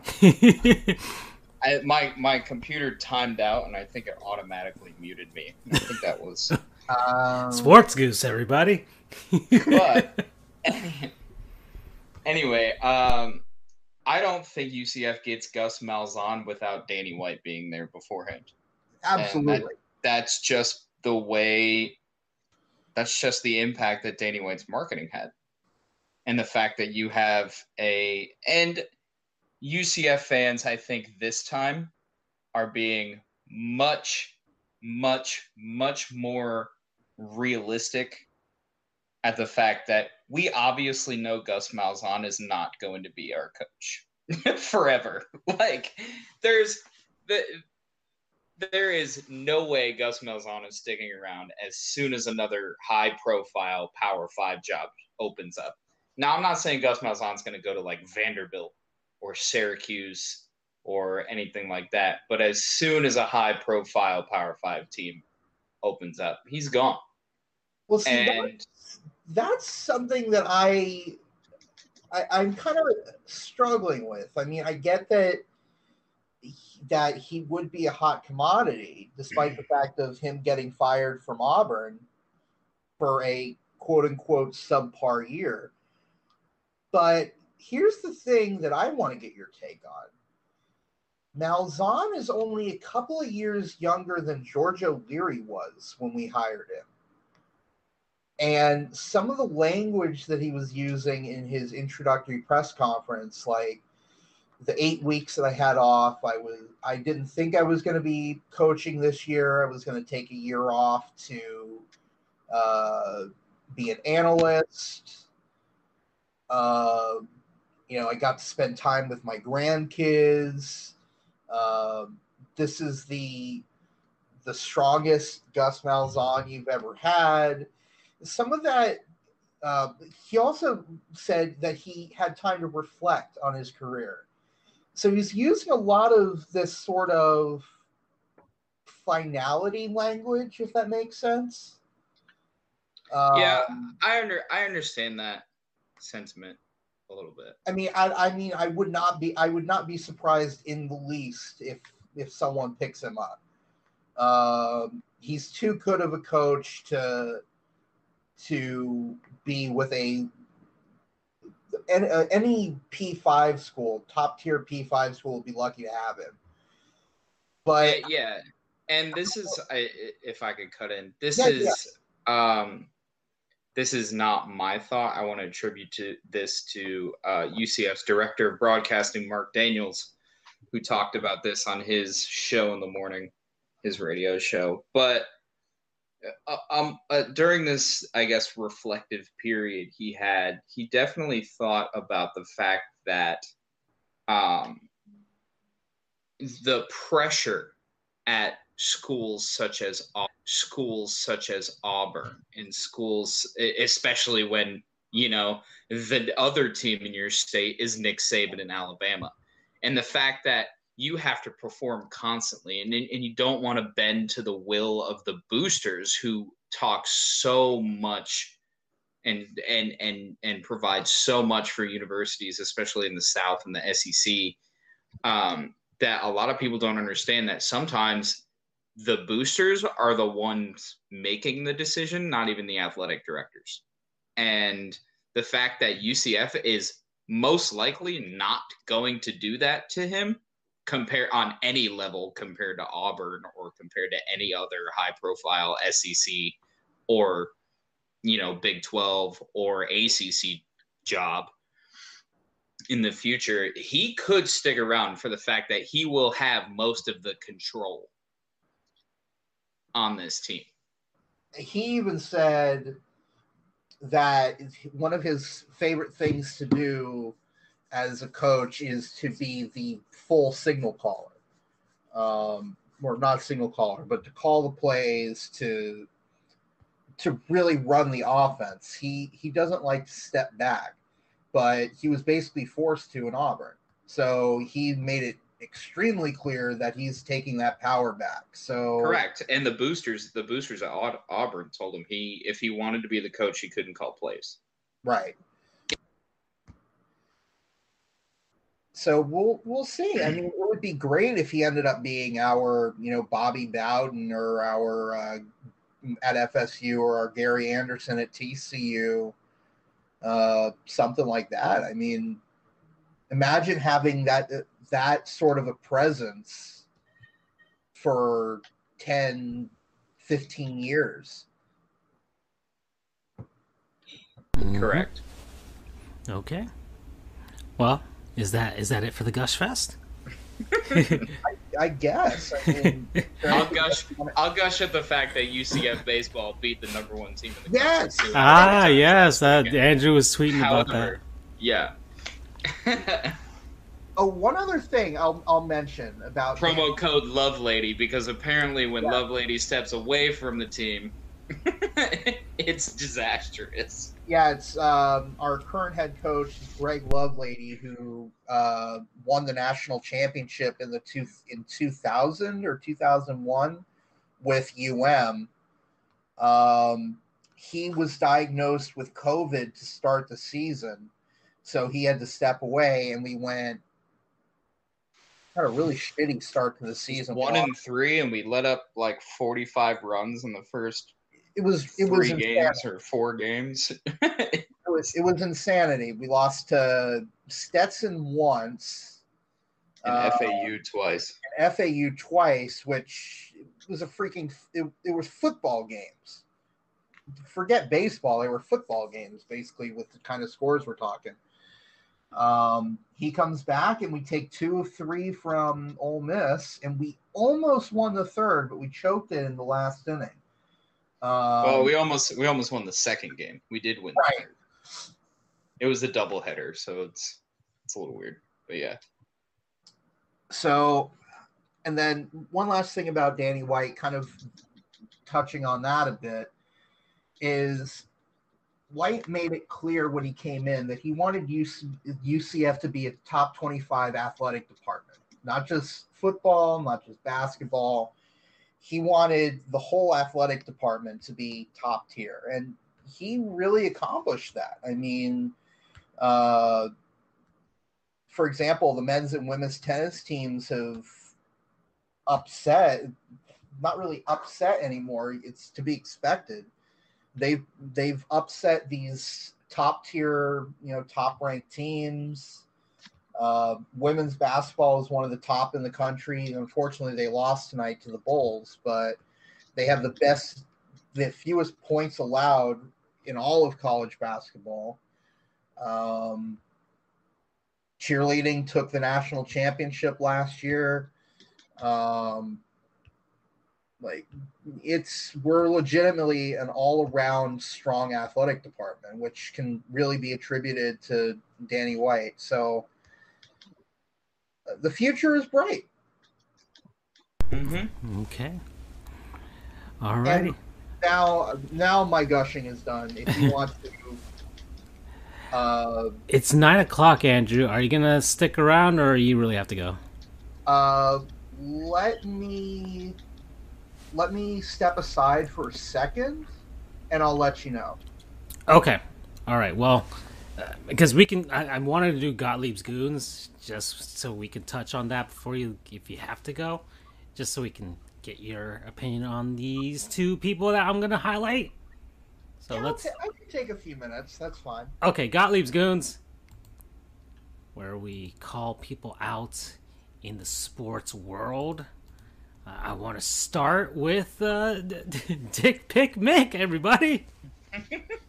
Mickey Calloway. We talked about you a couple weeks back or so, a few episodes ago. It was just kind of like a little preview that first happened and stuff. Okay, all right, but now things have come out about you, and it's not really alliteration because it's not all the same letter, but it is rhyming. And Charles loves him some rhymes. I love me some rhymes. Yeah, but spit bars and say rhymes. I'm basically a 5-year-old rapper. And Dick Pick Mick is a good one. I'll tell you that much. Then, if there's one thing the New York Mets were good at, it was coming up with that name under the Mickey Callaway's regime there. Oh boy, yeah. Well, that came out. He's been accused of certain things. This Gottlieb Goons can be extended to a whole bevy of people. Oh yeah. Involved. Oh yeah. No, this is straight up like, oh my goodness gracious, dude. What? I mean, obviously he deserves all of it, but now you can do the Cleveland Indians organization because they were aware of it, didn't do shit about it, and and now the Mets. It's a mess. Yeah, the Angels have suspended him, and they will likely. I think they're gonna. I mean, come on. What is he? He's what is he? Their hitting coach or pitching coach or something like that? Yeah, he's a pitching coach. Okay, yeah, he's their pitching coach. Oh, because he was a pitcher. So. That's expendable, right? For sure. And the Angels have always sucked at pitching. It's not like they're gonna get any better. You guys are gonna waste Mike Trout's career anyways. What's he gonna do? Teach Julio Teheran how to get the right angle on a photo on Snapchat? Come on, get rid of it. Yeah, it's all about the angle. All right. Gosh, darn it! If only we had that Manscaped sponsorship, it would have been perfect for this episode. Mickey Callaway's dick pic sponsored by Manscaped. Oh my god. Can we when you put it on the podcast name? I know we're on. I'm sorry, Andrew. You have to go. You have to basically kind of call it the. It's all about the angles. For Goofs 95. I could for the podcast. I could do that. Oh boy. All right. So all right. Mickey Callaway, you're one, and the other one. Gosh, what was this woman's name? The frickin' one from the NFL Network. Jane Slater. That's the one. Her. Jane Slater. So she got... your first female goon? No, we've had female goons before. All right. We've had female goons before. But she allowed herself to be roasted on Twitter. Was it yesterday? For... It seemed innocent enough, right? At first, it's like, there's a unpaid internship at the NFL Network. Right? Who's up for it? Who's up for the unpaid internship? And I already heard a sigh from Brendan. And when I think we've all been there. I mean, we were kind We've of all been there. Yeah, we've all The been state there. of Florida knows what my butt feels like. Basically. Yeah. Paid internship. Yeah. So we've all been there, and she's like, I thought it was innocent enough, just trying to get somebody an opportunity to be in the NFL Network, but Twitter was not having it. It's like, oh, come on, man. NFL Network, NFL makes billions of dollars per year. They can pay a young kid in their early 20s to work for them. And she was like, oh, I had to, and then it was like, oh, I had to hustle when I was in college, working 2 jobs and doing an unpaid internship, and then people started looking for some receipts, and they found out her granddaddy is like the chili king of Texas. I don't know. I think that's an official title in the state government of Texas. I have no idea. By the way, he was like the CEO of like a big, gigantic chili company that I guess officially was proclaimed the chili of the state of Texas in some sort of thing or contest. I have no idea. But regardless, aren't all chili? Hormel, Save-A-Lot. It's chili, right? Yeah. I don't know. Skyline. Actually, that's one of my future conquests that I want to do this year is make my own chili. I think that's I think a midlife crisis requires everybody to try and make their own chili. So I'm getting there. I'm about to get there. Skyline chili. You won't regret it.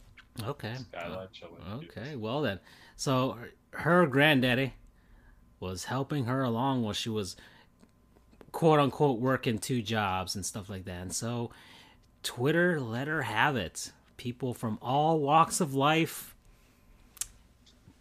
saying, yeah, to check her privilege. She didn't check her privilege before she tweeted this stuff out, and she got roasted. It reminded me a lot of, yes, the one, the only, Darren Ravel. Oh. When back in 2017, I think it was 2017, it got a lot of storm. But he suggested that the paper in Chicago should just have Northwestern students write for free all their basketball recaps instead of using the AP, which is what the Chicago Times should use. But Darren Ravel was like, just have Northwestern students do it for free so you don't have to pay them. Oh, boy. So you can add that to the list of things Darren Ravel has done to make him a fantastic human being. I'm surprised we haven't had him on Gottlieb's Goons. Okay, well, yeah. We did have him on Gottlieb's Goons once. Way. Oh, okay, I guess so. I mean, we've Bob Nightingale. He's like the baseball Darren Ravel, so not sure. But yeah, this is. Well, we actually we're getting paid for this episode, so I can't. This is not an unpaid internship right now, but we've all been there. But I personally can't talk about it as far as the sports media or journalism. I don't know if you guys can, especially you, Brendan. But it's a struggle, right? Waiving an unpaid internship during this time is incredibly insulting right now, and there's no beating around the bush on that. It's incredibly insulting to say, hey, by the way, a lot of your full-time staff who have worked for teams have been laid off, and a lot of layoffs have occurred in journalism over this past year because simply, it's not through any of their fault of their own, but to the point where these teams don't know what their budget is because their budget is based on fans, it's based on tickets, it's based on concessions and selling, and then it's gone. And so everybody's like, well, crap, I don't know what to do. I guess we have to start laying off staff writers and laying off this and laying off that. So waving an unpaid internship into somebody's face right now in the journalism industry is a complete slap in the face. That's my point. That's all I got. Yeah, people went deep in Twitter. I doom scrolled. I went down the people went deep as far as like I think that is insulting because of the times. It was also insulting because of the person that was tweeting this out and tweeting like she went through struggles. And then maybe, I guess everything's relative though. That's the thing. Everything's relative. And her personal struggles may not be the same as everyone else's. When you got Granddaddy Chili Dog funding everything. So it's not like she was quote unquote truly struggling. Whereas a bunch of other people were saying, well, I had to work a job or two jobs just to make ends meet. And it wasn't a fun thing because sometimes people were like, yeah, I've had some rich friends and like they were like, oh, it'd be fun to have a job. And it's like, no, it's not fun for me. I have to have this job or else I don't eat or have shelter or have clothes. And especially, or have an education, a higher education. And also, if the unpaid internship is out there being waved about, but you can't take it because you actually have to work and you can't afford to not work, and thus you miss out on an opportunity, a grand opportunity. And yeah, maybe you are qualified to work for the NFL Network. Maybe you are qualified, maybe to get out there, but it's somebody who has the opportunity to get there. So sometimes it's not. Sometimes they might have parents who are maybe middle class and are trying to help them out. But still, there are struggles there. But sometimes you get some people who can be funded the entire way, and it's easy, and they get the job, and you miss out on an opportunity, and the NFL misses out on another opportunity. And yes, diversifying all that stuff, and the NFL has had issues with that, and Rooney Rule is there and things like that. But now there are lots of gigantic socioeconomic issues, and within this tweet right here, BU already commented that unpaid internship should be illegal. And yeah, it's not just in the sports industry either. It's for a lot of other things. Gosh, man, even in our fields, we unpaid internships. And yes, you try and get the experience. And I get that. And people who are for it are like, yeah, you're getting the experience. You get to put that on the resume. Sometimes. Yeah. Well, so imagine. So here's the thing people need to realize about unpaid internships. You're not really thrown into thick of things, and you're not giving as much that could be actually recommendable for most times on a resume. It's different for each field, but you're not given as much opportunity to even get there. So it's a double-edged sword coming into it. So an unpaid internship might seem nice, but if you're only just reviewing documents, proofreading, and I'm trying to make it more translated to her field than our field, it's kind of tough because that's familiar. Even us as unpaid interns, we couldn't appear in speaking court, right? Because if we didn't have our CLEs ready. So as I'm going there interviewing against these people who are seasoned and they're saying, hey, have you appeared in court? No, because I just now got barred, and you're going to hold that against me. So sometimes the unpaid internships don't even get you to the long road of what you want. So it's basically slavery. The entry level, looking for entry level positions need 5 years of experience already. It's like, oh my god. To be honest, you're Harvey Weinsteining anybody. Plain and simple, because we just want to make it, man. And you're telling us that we have to give ourselves up for maybe a letter of recommendation, but depending where you work and how many people are out there, you might not get the actual growth and development for your business, man. Can I interject really quick? Go ahead.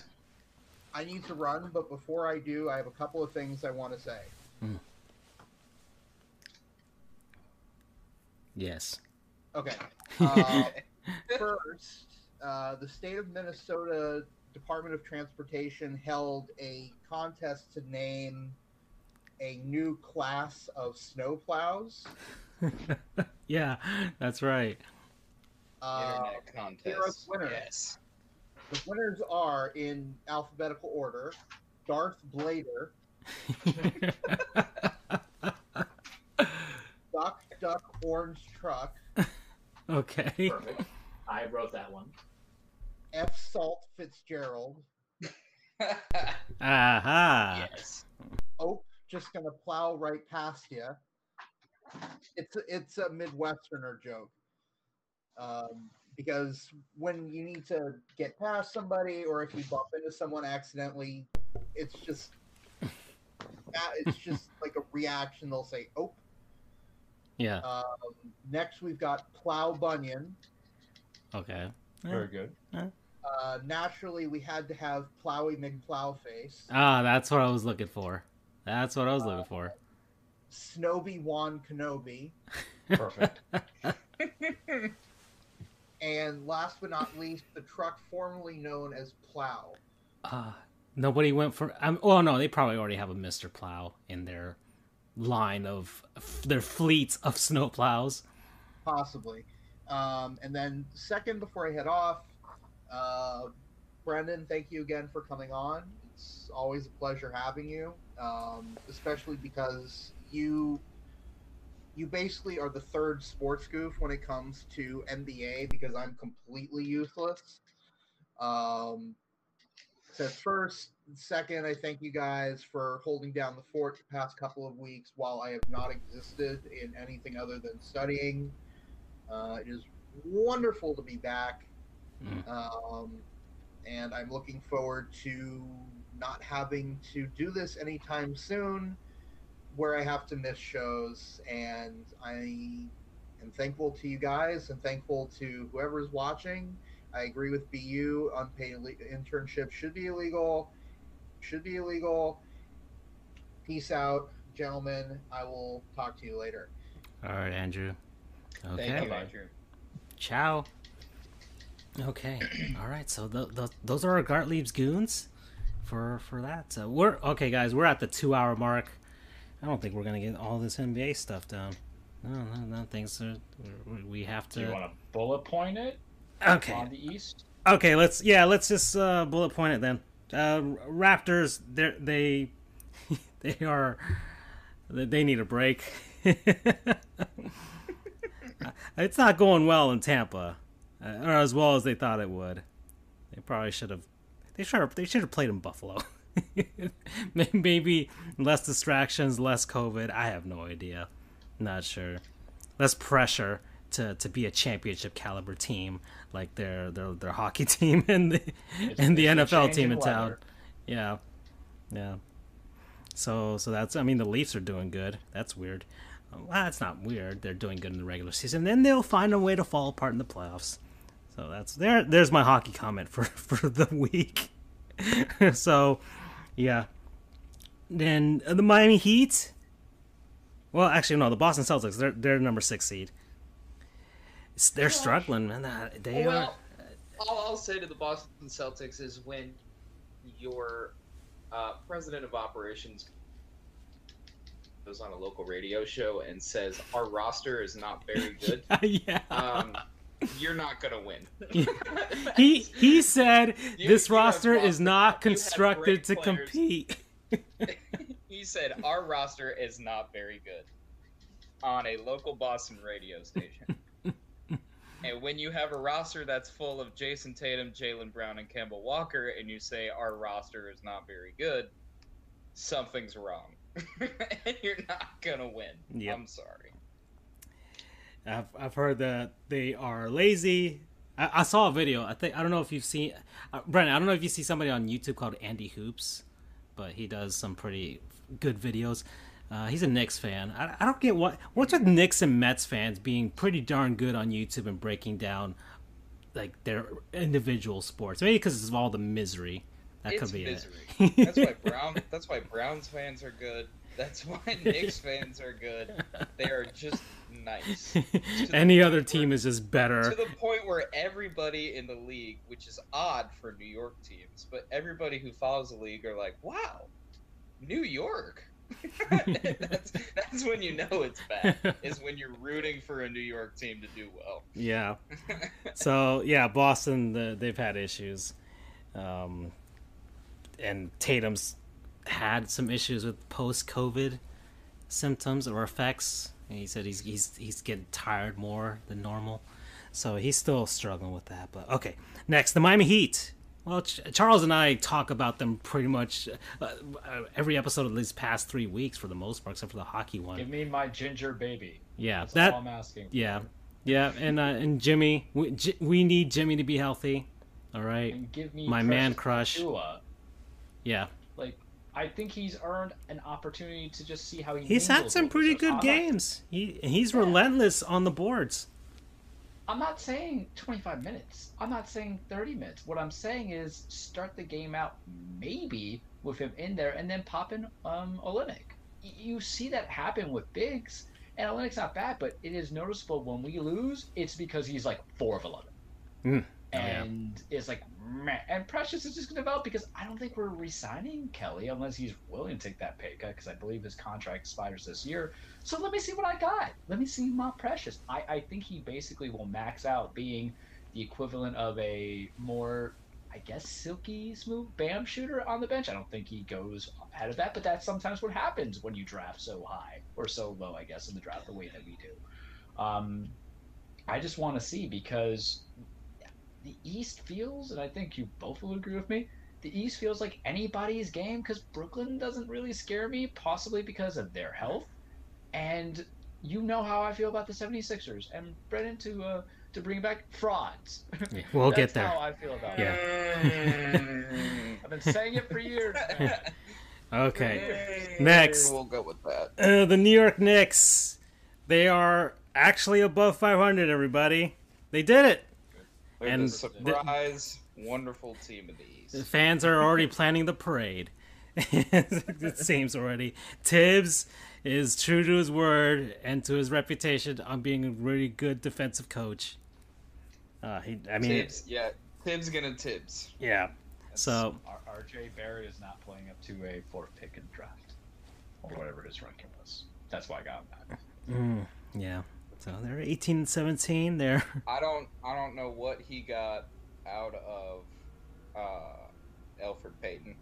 But Tibbs is getting everything out of Elfrid Payton. Mm-hmm. It's called Elfrid Payton doesn't want to be the guy who was the turnaround, bust in the NBA. So his last good chance. Pretty much. Okay. And shout out Emmanuel Quickly. Yeah. That's what I got for him. Yeah. And Julius Randle. Yeah. Whoa, I almost died there.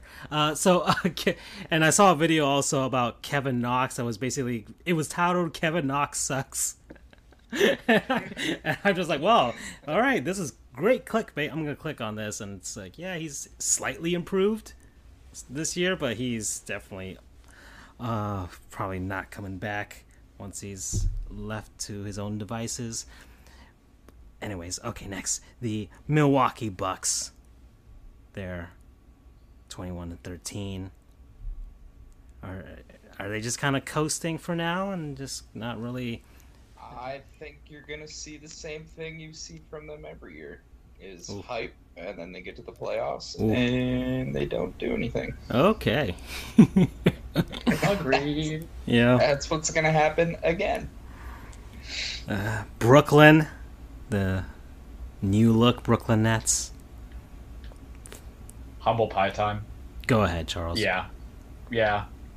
Because when I forgot our other guest name. We have too many guests on when Andrew was gone. I want to say his name was John too, but there was too many Johns as well.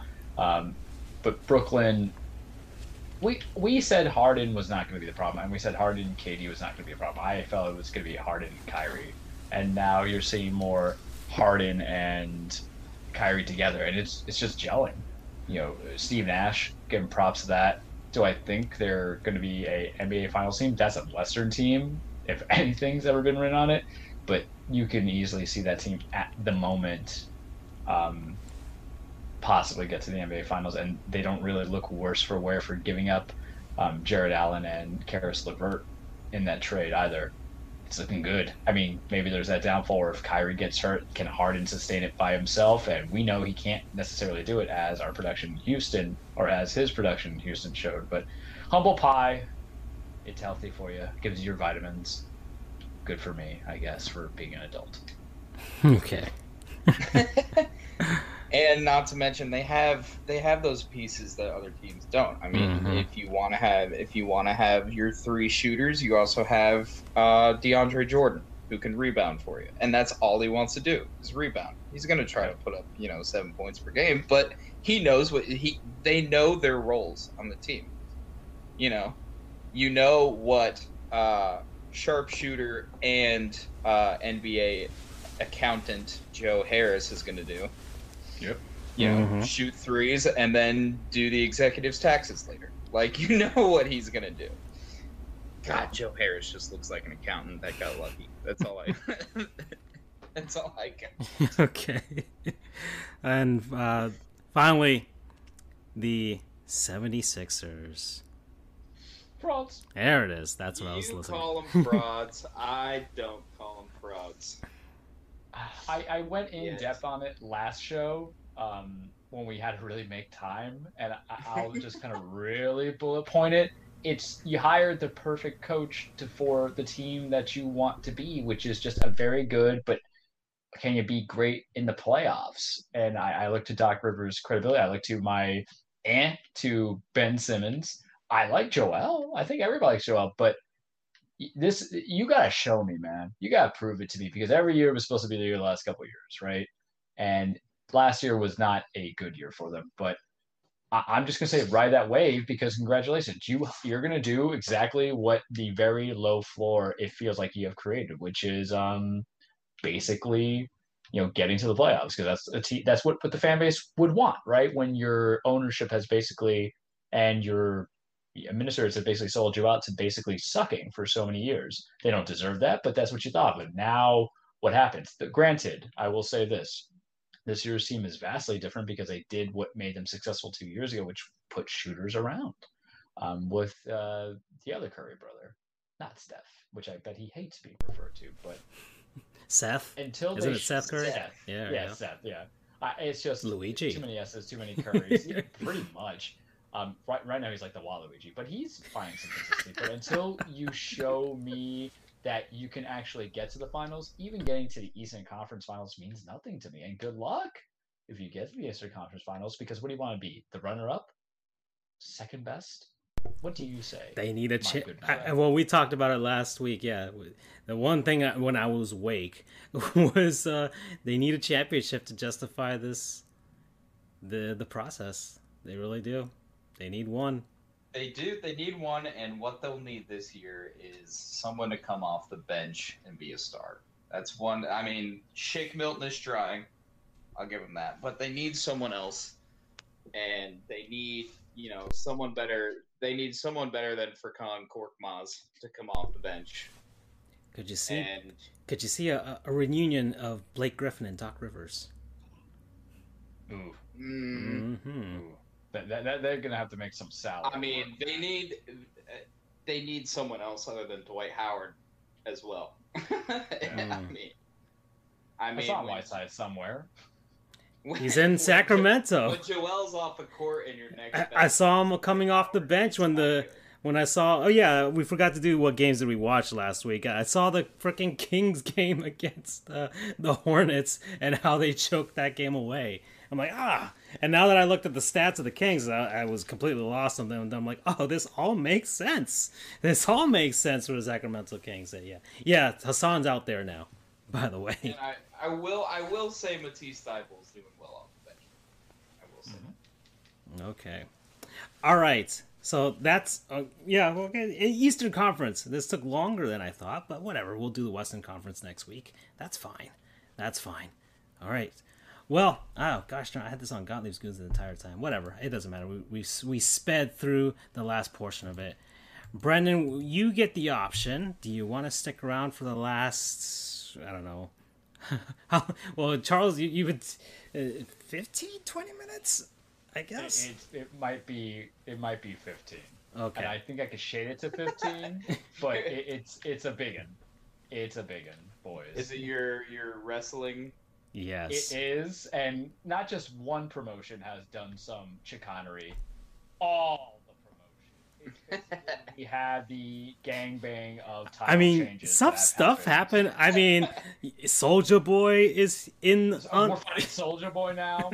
Yeah. There's a pay-per-view coming up. Titles are getting unified. Now you're gonna have to pay attention to Parker Boudreaux. Yeah. And UCF is in on this. That too. Yeah. Andrew even got involved in it. I was like, hey, this is great. I literally feel as if, this Chicken Little, the sky is falling, and it is up to me to save the world and inform those people who just want to know why men in tights were awfully sweaty me more than the erotic sense of it. And I tried. Big Show couldn't make it on Netflix. Dear Lord. A lot of stuff. That too. Oh my. Let's go. I could. Let's go. Unfortunately, before we begin, I have not eaten dinner. Okay. So, all right then. I will listen to it post. What? Yeah. We'll. I'll send the flurry of 10,000 tweets as our guests want to know. Andrew should warn people about that, by the way, every time he gets a guest. Listen, Francisco's going to tag you on 40,000 tweets over the next week. So, speaking of tweets, follow our good buddies all the time that you can. FJOJR, Charles the True, Dan Frijole, Sports Goofs, and Brendan, put yourself out there if you want to. At B Rourke Sports. Mm-hmm. Yes. Okay. Well, Brendan, if you got to go... You gotta get some. What are you getting? Taco Bell. What are you getting, man? No, I'm gonna find something in the bottom of the fridge that should have been eaten a week ago. But pretty much, yeah. That's what you get. Thanks, journalists. Okay. For those unpaid internships. Oh boy. All right, man. Thank you for joining us. Oh no, thank you. I appreciate it. Ciao. Okay. All right, are we segueing? Yeah, your graphics up.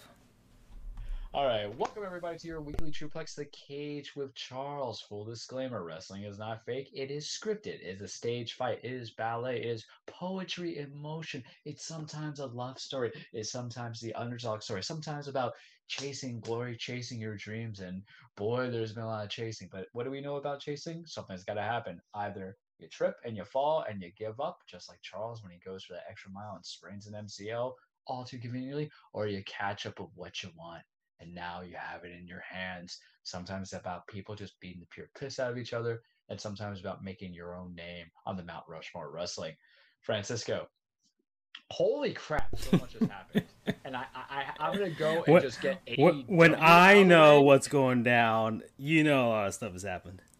Yeah, and then for anybody who's wondering what the machinations of the sports group chat looks like, when I sent a flurry of Twitter stuff, of memes and holy crap, this is happening, it's big. So we're gonna go with AEW first because ironically that's the smallest segment coming into it. They have a pay-per-view coming up, Revolution. I believe it is this weekend, the 7th. I need to kind of verify that, but there's the thing we have to talk about too is in addition to their pay-per-view and the card that they're going to have, it's March 7th, all right, they have wrestling tomorrow, what they're dubbing as Crossroads. The big thing that you need to know about from tomorrow's Dynamite is Shaq is wrestling.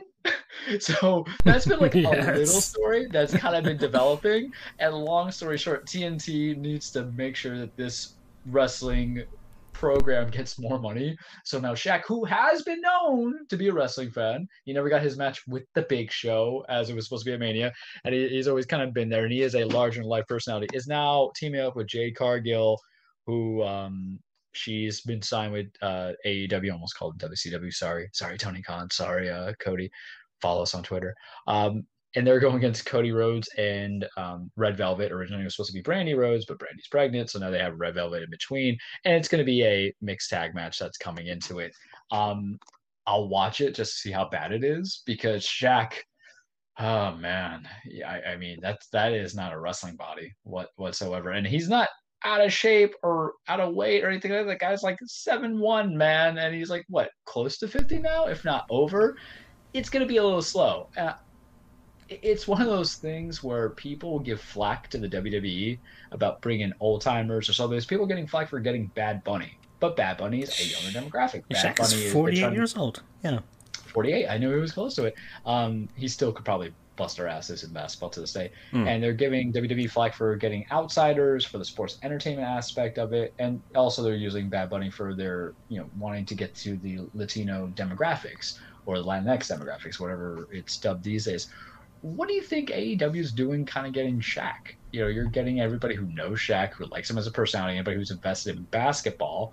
On the same brand, the same viewerships that's openly accessible, and you're going to kind of want to get those casual people. You talk about okay, we talk about us being sellouts or whatever. Shaq has never met a sponsorship opportunity that he didn't like.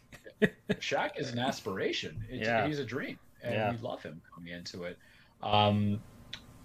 And it's funny because it makes me think about Pat McAfee when he wrestled at NXT, when he wrestled against Adam Cole at TakeOver, and he did the TakeOver War Games. So I will watch it. I don't know if I like it. I'll presumably hate it, but I'll tell you this: my critique of special guest wrestlers is it's low. It's not too bad as long as I'm entertained. Like, there's wrestling and there's sports entertainment. As long as I'm sports entertained, I'm going to be happy.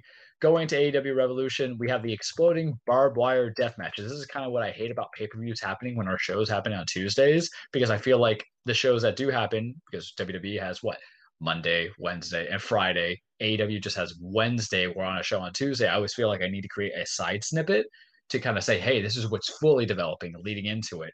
But they're doing an exploding barbed wire death match between Kenny Omega and Jon Moxley.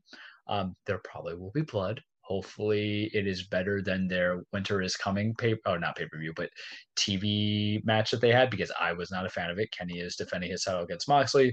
We know pure chicanery is going to happen. We know it's not necessarily going to lead anything, and it's just going to further the cross-promotional brands, and I'm probably going to hate it. Also, I can't pay $50 because I'm a hustler, aka I'm cheap, but I will make sure to watch the YouTube moments. I'm hoping that this kind of gives Kenny a reign that is a clean victory, because remember, he won the title off of Mox because Don Callis threw a little microphone and Kenny hit him.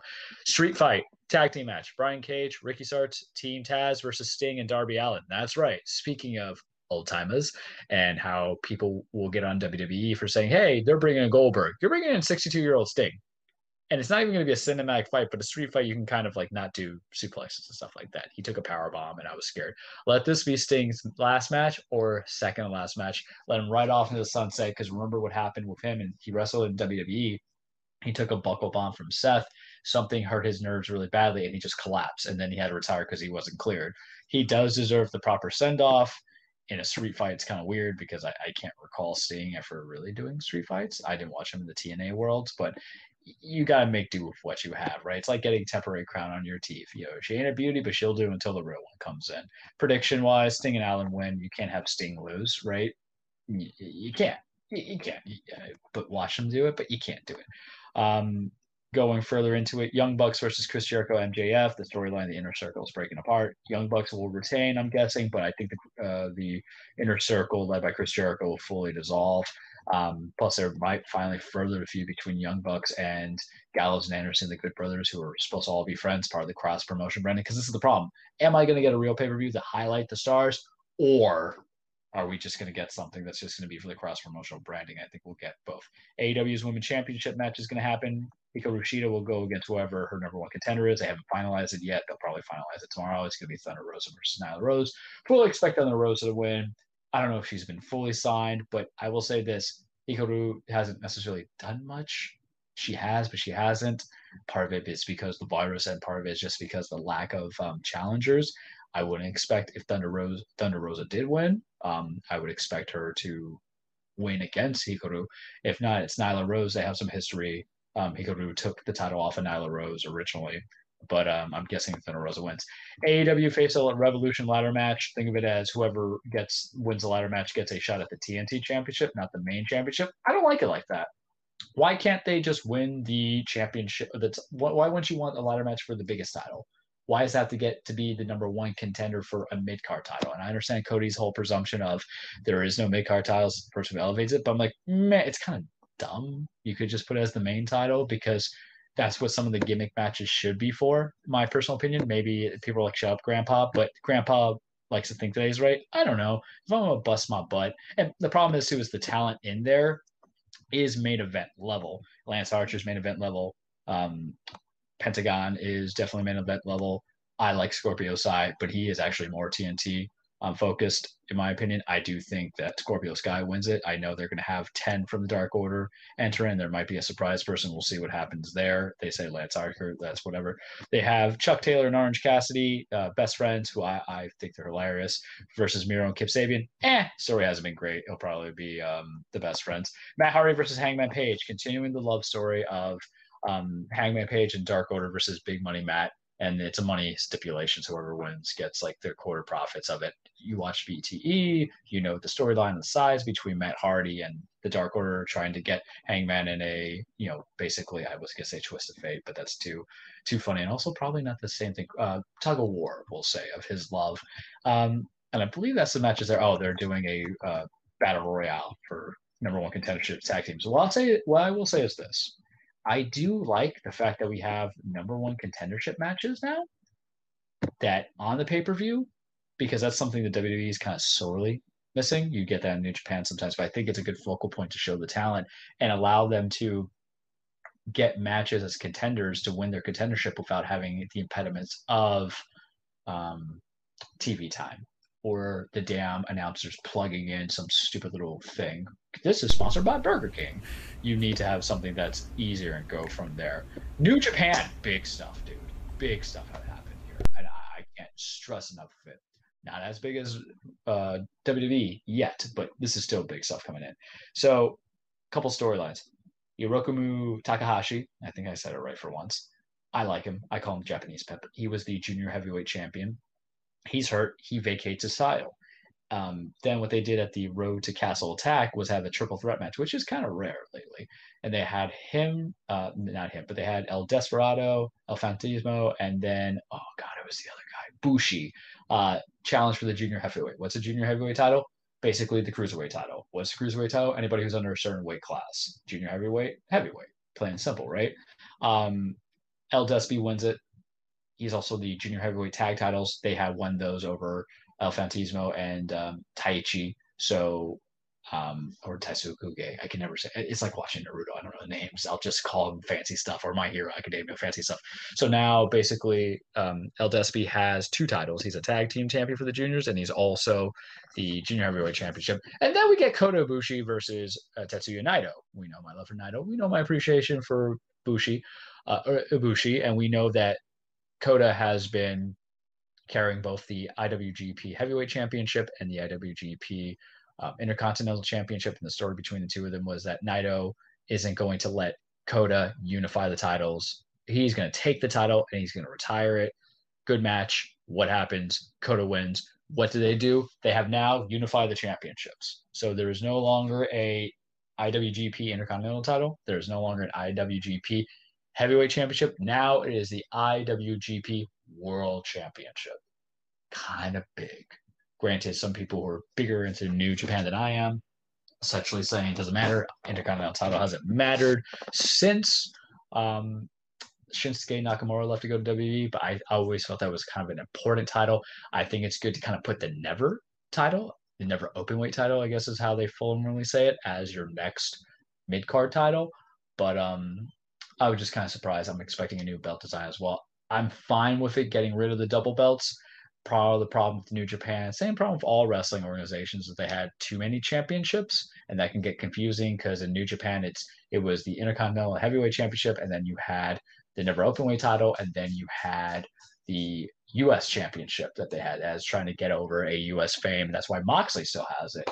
But then you had the Junior Heavyweight Championships, the Tag Team Championships, and the Junior Heavyweight Championships. I felt that Tag Team Championships, and I felt the simple solution was just get rid of the junior weight class. Kota was a cruiserweight for a while. He probably still is. It's just they won't rank him as that. And maybe they will in the future, but you got to make it concise. But big stuff happened. Other little things from New Japan. Kazuchika Okada wants in on it. They have the New Japan Cup that's coming in. Winner usually gets the title at the main title. And also at the anniversary show, it's going to be El Despi, who won all those titles. He's like Despi 2 belts, is going to be challenging Kota for the new, or not the new, but the final unified title before it's unified, and then they'll have the new ones there. So I was like, oh man, this is big. And then going to WWE, and man, there's just too much going on for me. I'm trying to bullet point it. I think I'm doing a good job at it because we don't have a pay-per-view coming up soon. We got Fastlane, that's March 21st. I don't think I got anything on NXT that's really kind of going. NXT, I will say this, that comes to mind. I love what's going on with Adam Cole and breaking up the Undisputed Era. The problem is that's becoming more interesting than your NXT Championship. So you need to bring that all back together.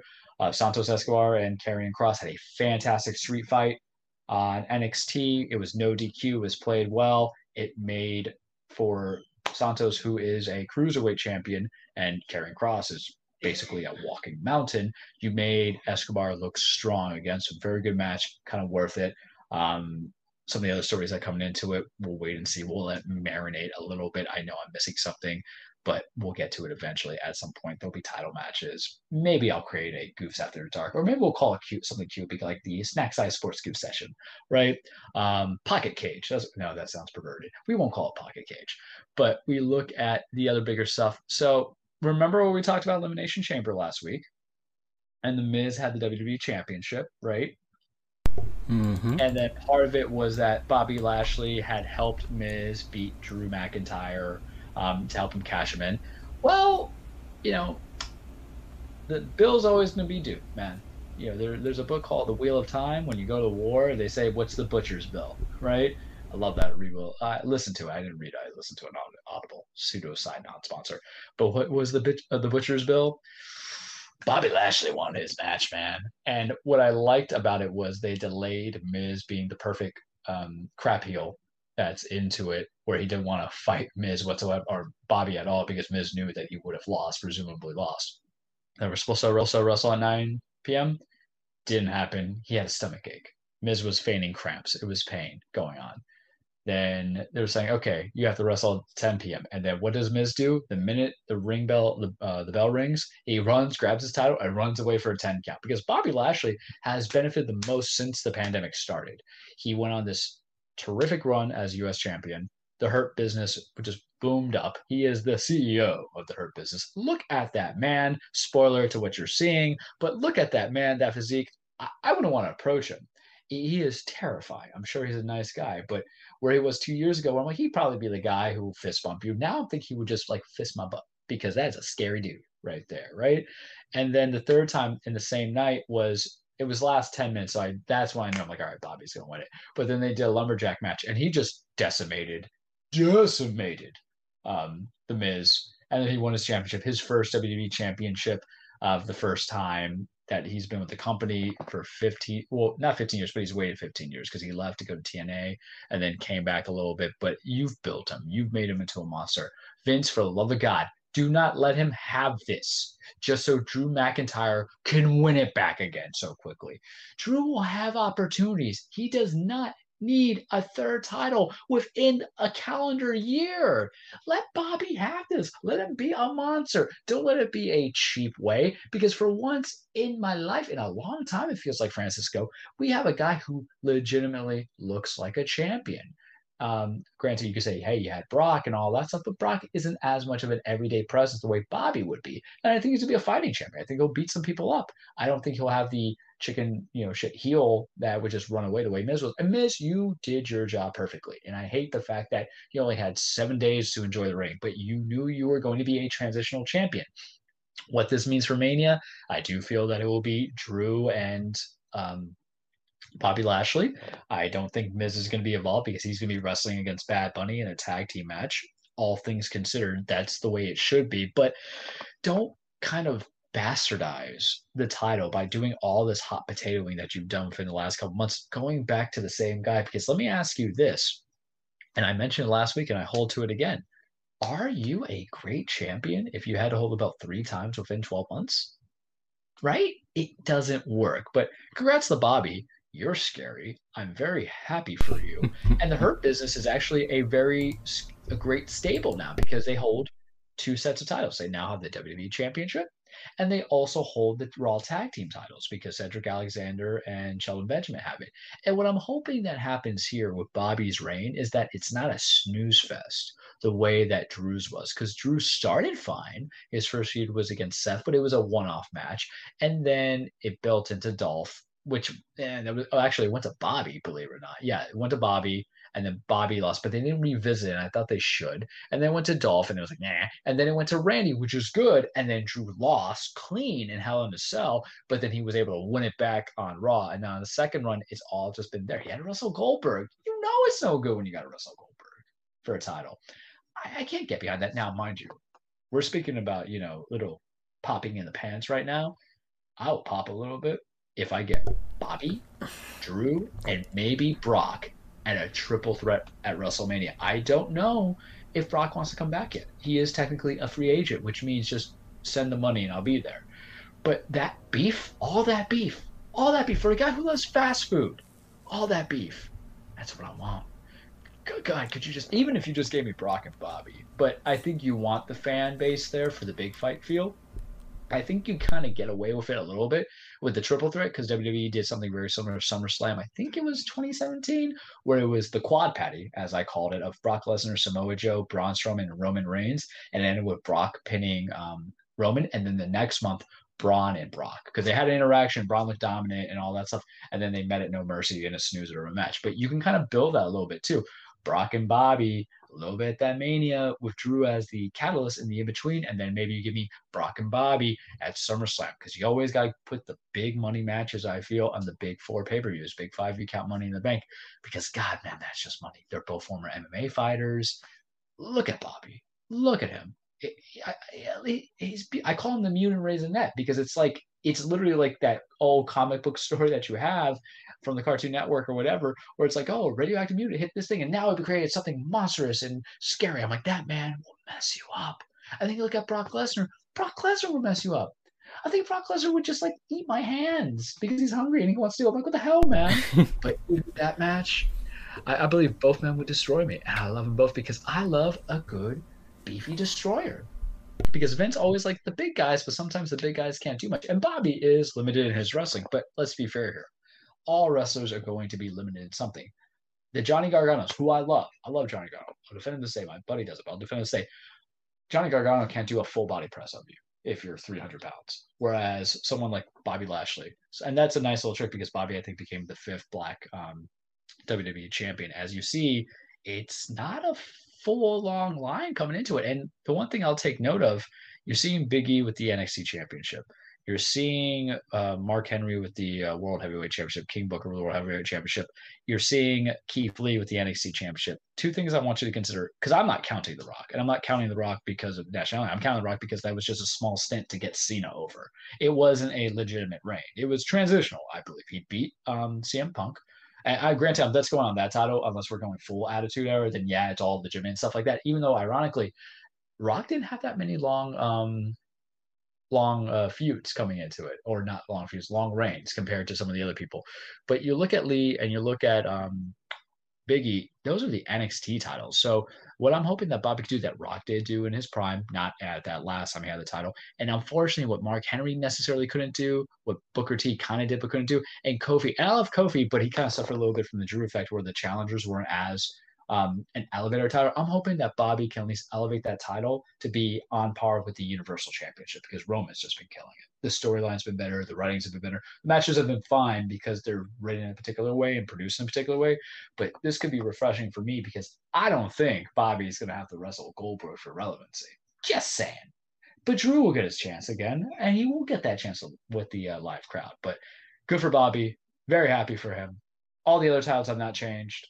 I'll just keep that now because I made it seem like it was bigger. It's just it was across all these brands that big stuff happened revolving the titles. Big E still the IC champion, Riddle still the US championship champion, Bayley's not doing anything. It's Sasha Banks and Bianca Belair. They're going off in wrestling at WrestleMania. They made that official. That's gonna be cool. Maybe I don't know what's gonna happen there. I think Sasha retains, but we're way too ahead of it. Tag champions all the same, as if there's tag champions that matter because Vince doesn't know how to do tag team wrestling. I hate it. And then Asuka still Raw's Women's Champion. But Bobby Lashley. I woke up when Drew McIntyre lost, and I'll leave it at this, Francisco. When Drew McIntyre was no longer champion because of Miz cash in, I woke up and I heard chirping by my window. It was beautiful. When I woke up today, it was Bobby Lashley as my champion. I heard angels singing. I thought I died and went to heaven. And that's all I got for you this week. Okay. All right. We got 20 minutes out of it. I knew it was going to be. Yeah. No, that's usually around the average. That's around the average. Okay. So that is it for number 95.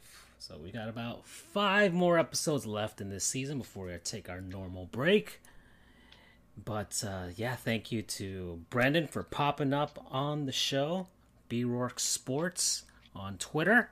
Check him out on the Indiana Pacers, pacers.com. You'll find his writings there. So thank you to Podcorn for sponsoring this episode. So we actually got paid. So yeah. So Podcorn, for those who don't know, it's for podcasters and or advertisers out there that want to find each other with different opportunities to promote products and services and or podcast themselves. And yeah, you can even the little guys, even guys like us down here in the Marianas Trench of sports media, can find somebody out there to help out and get the word out about their products or services. So Podcorn, they've got tons of them. Like, I don't know, like I think there's like 90 plus different opportunities out there. So you will be able to find somebody that matches you and a service. I might also talk about them a little bit because the good UI.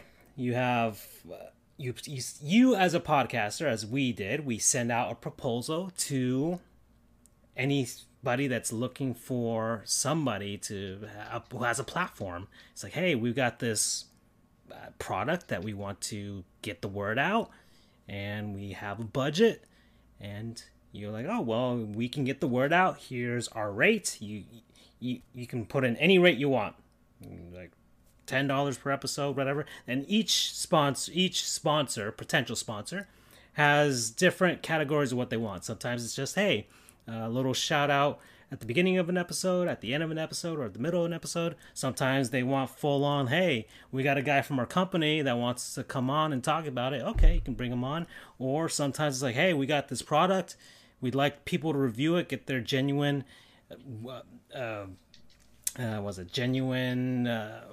gosh darn it, man.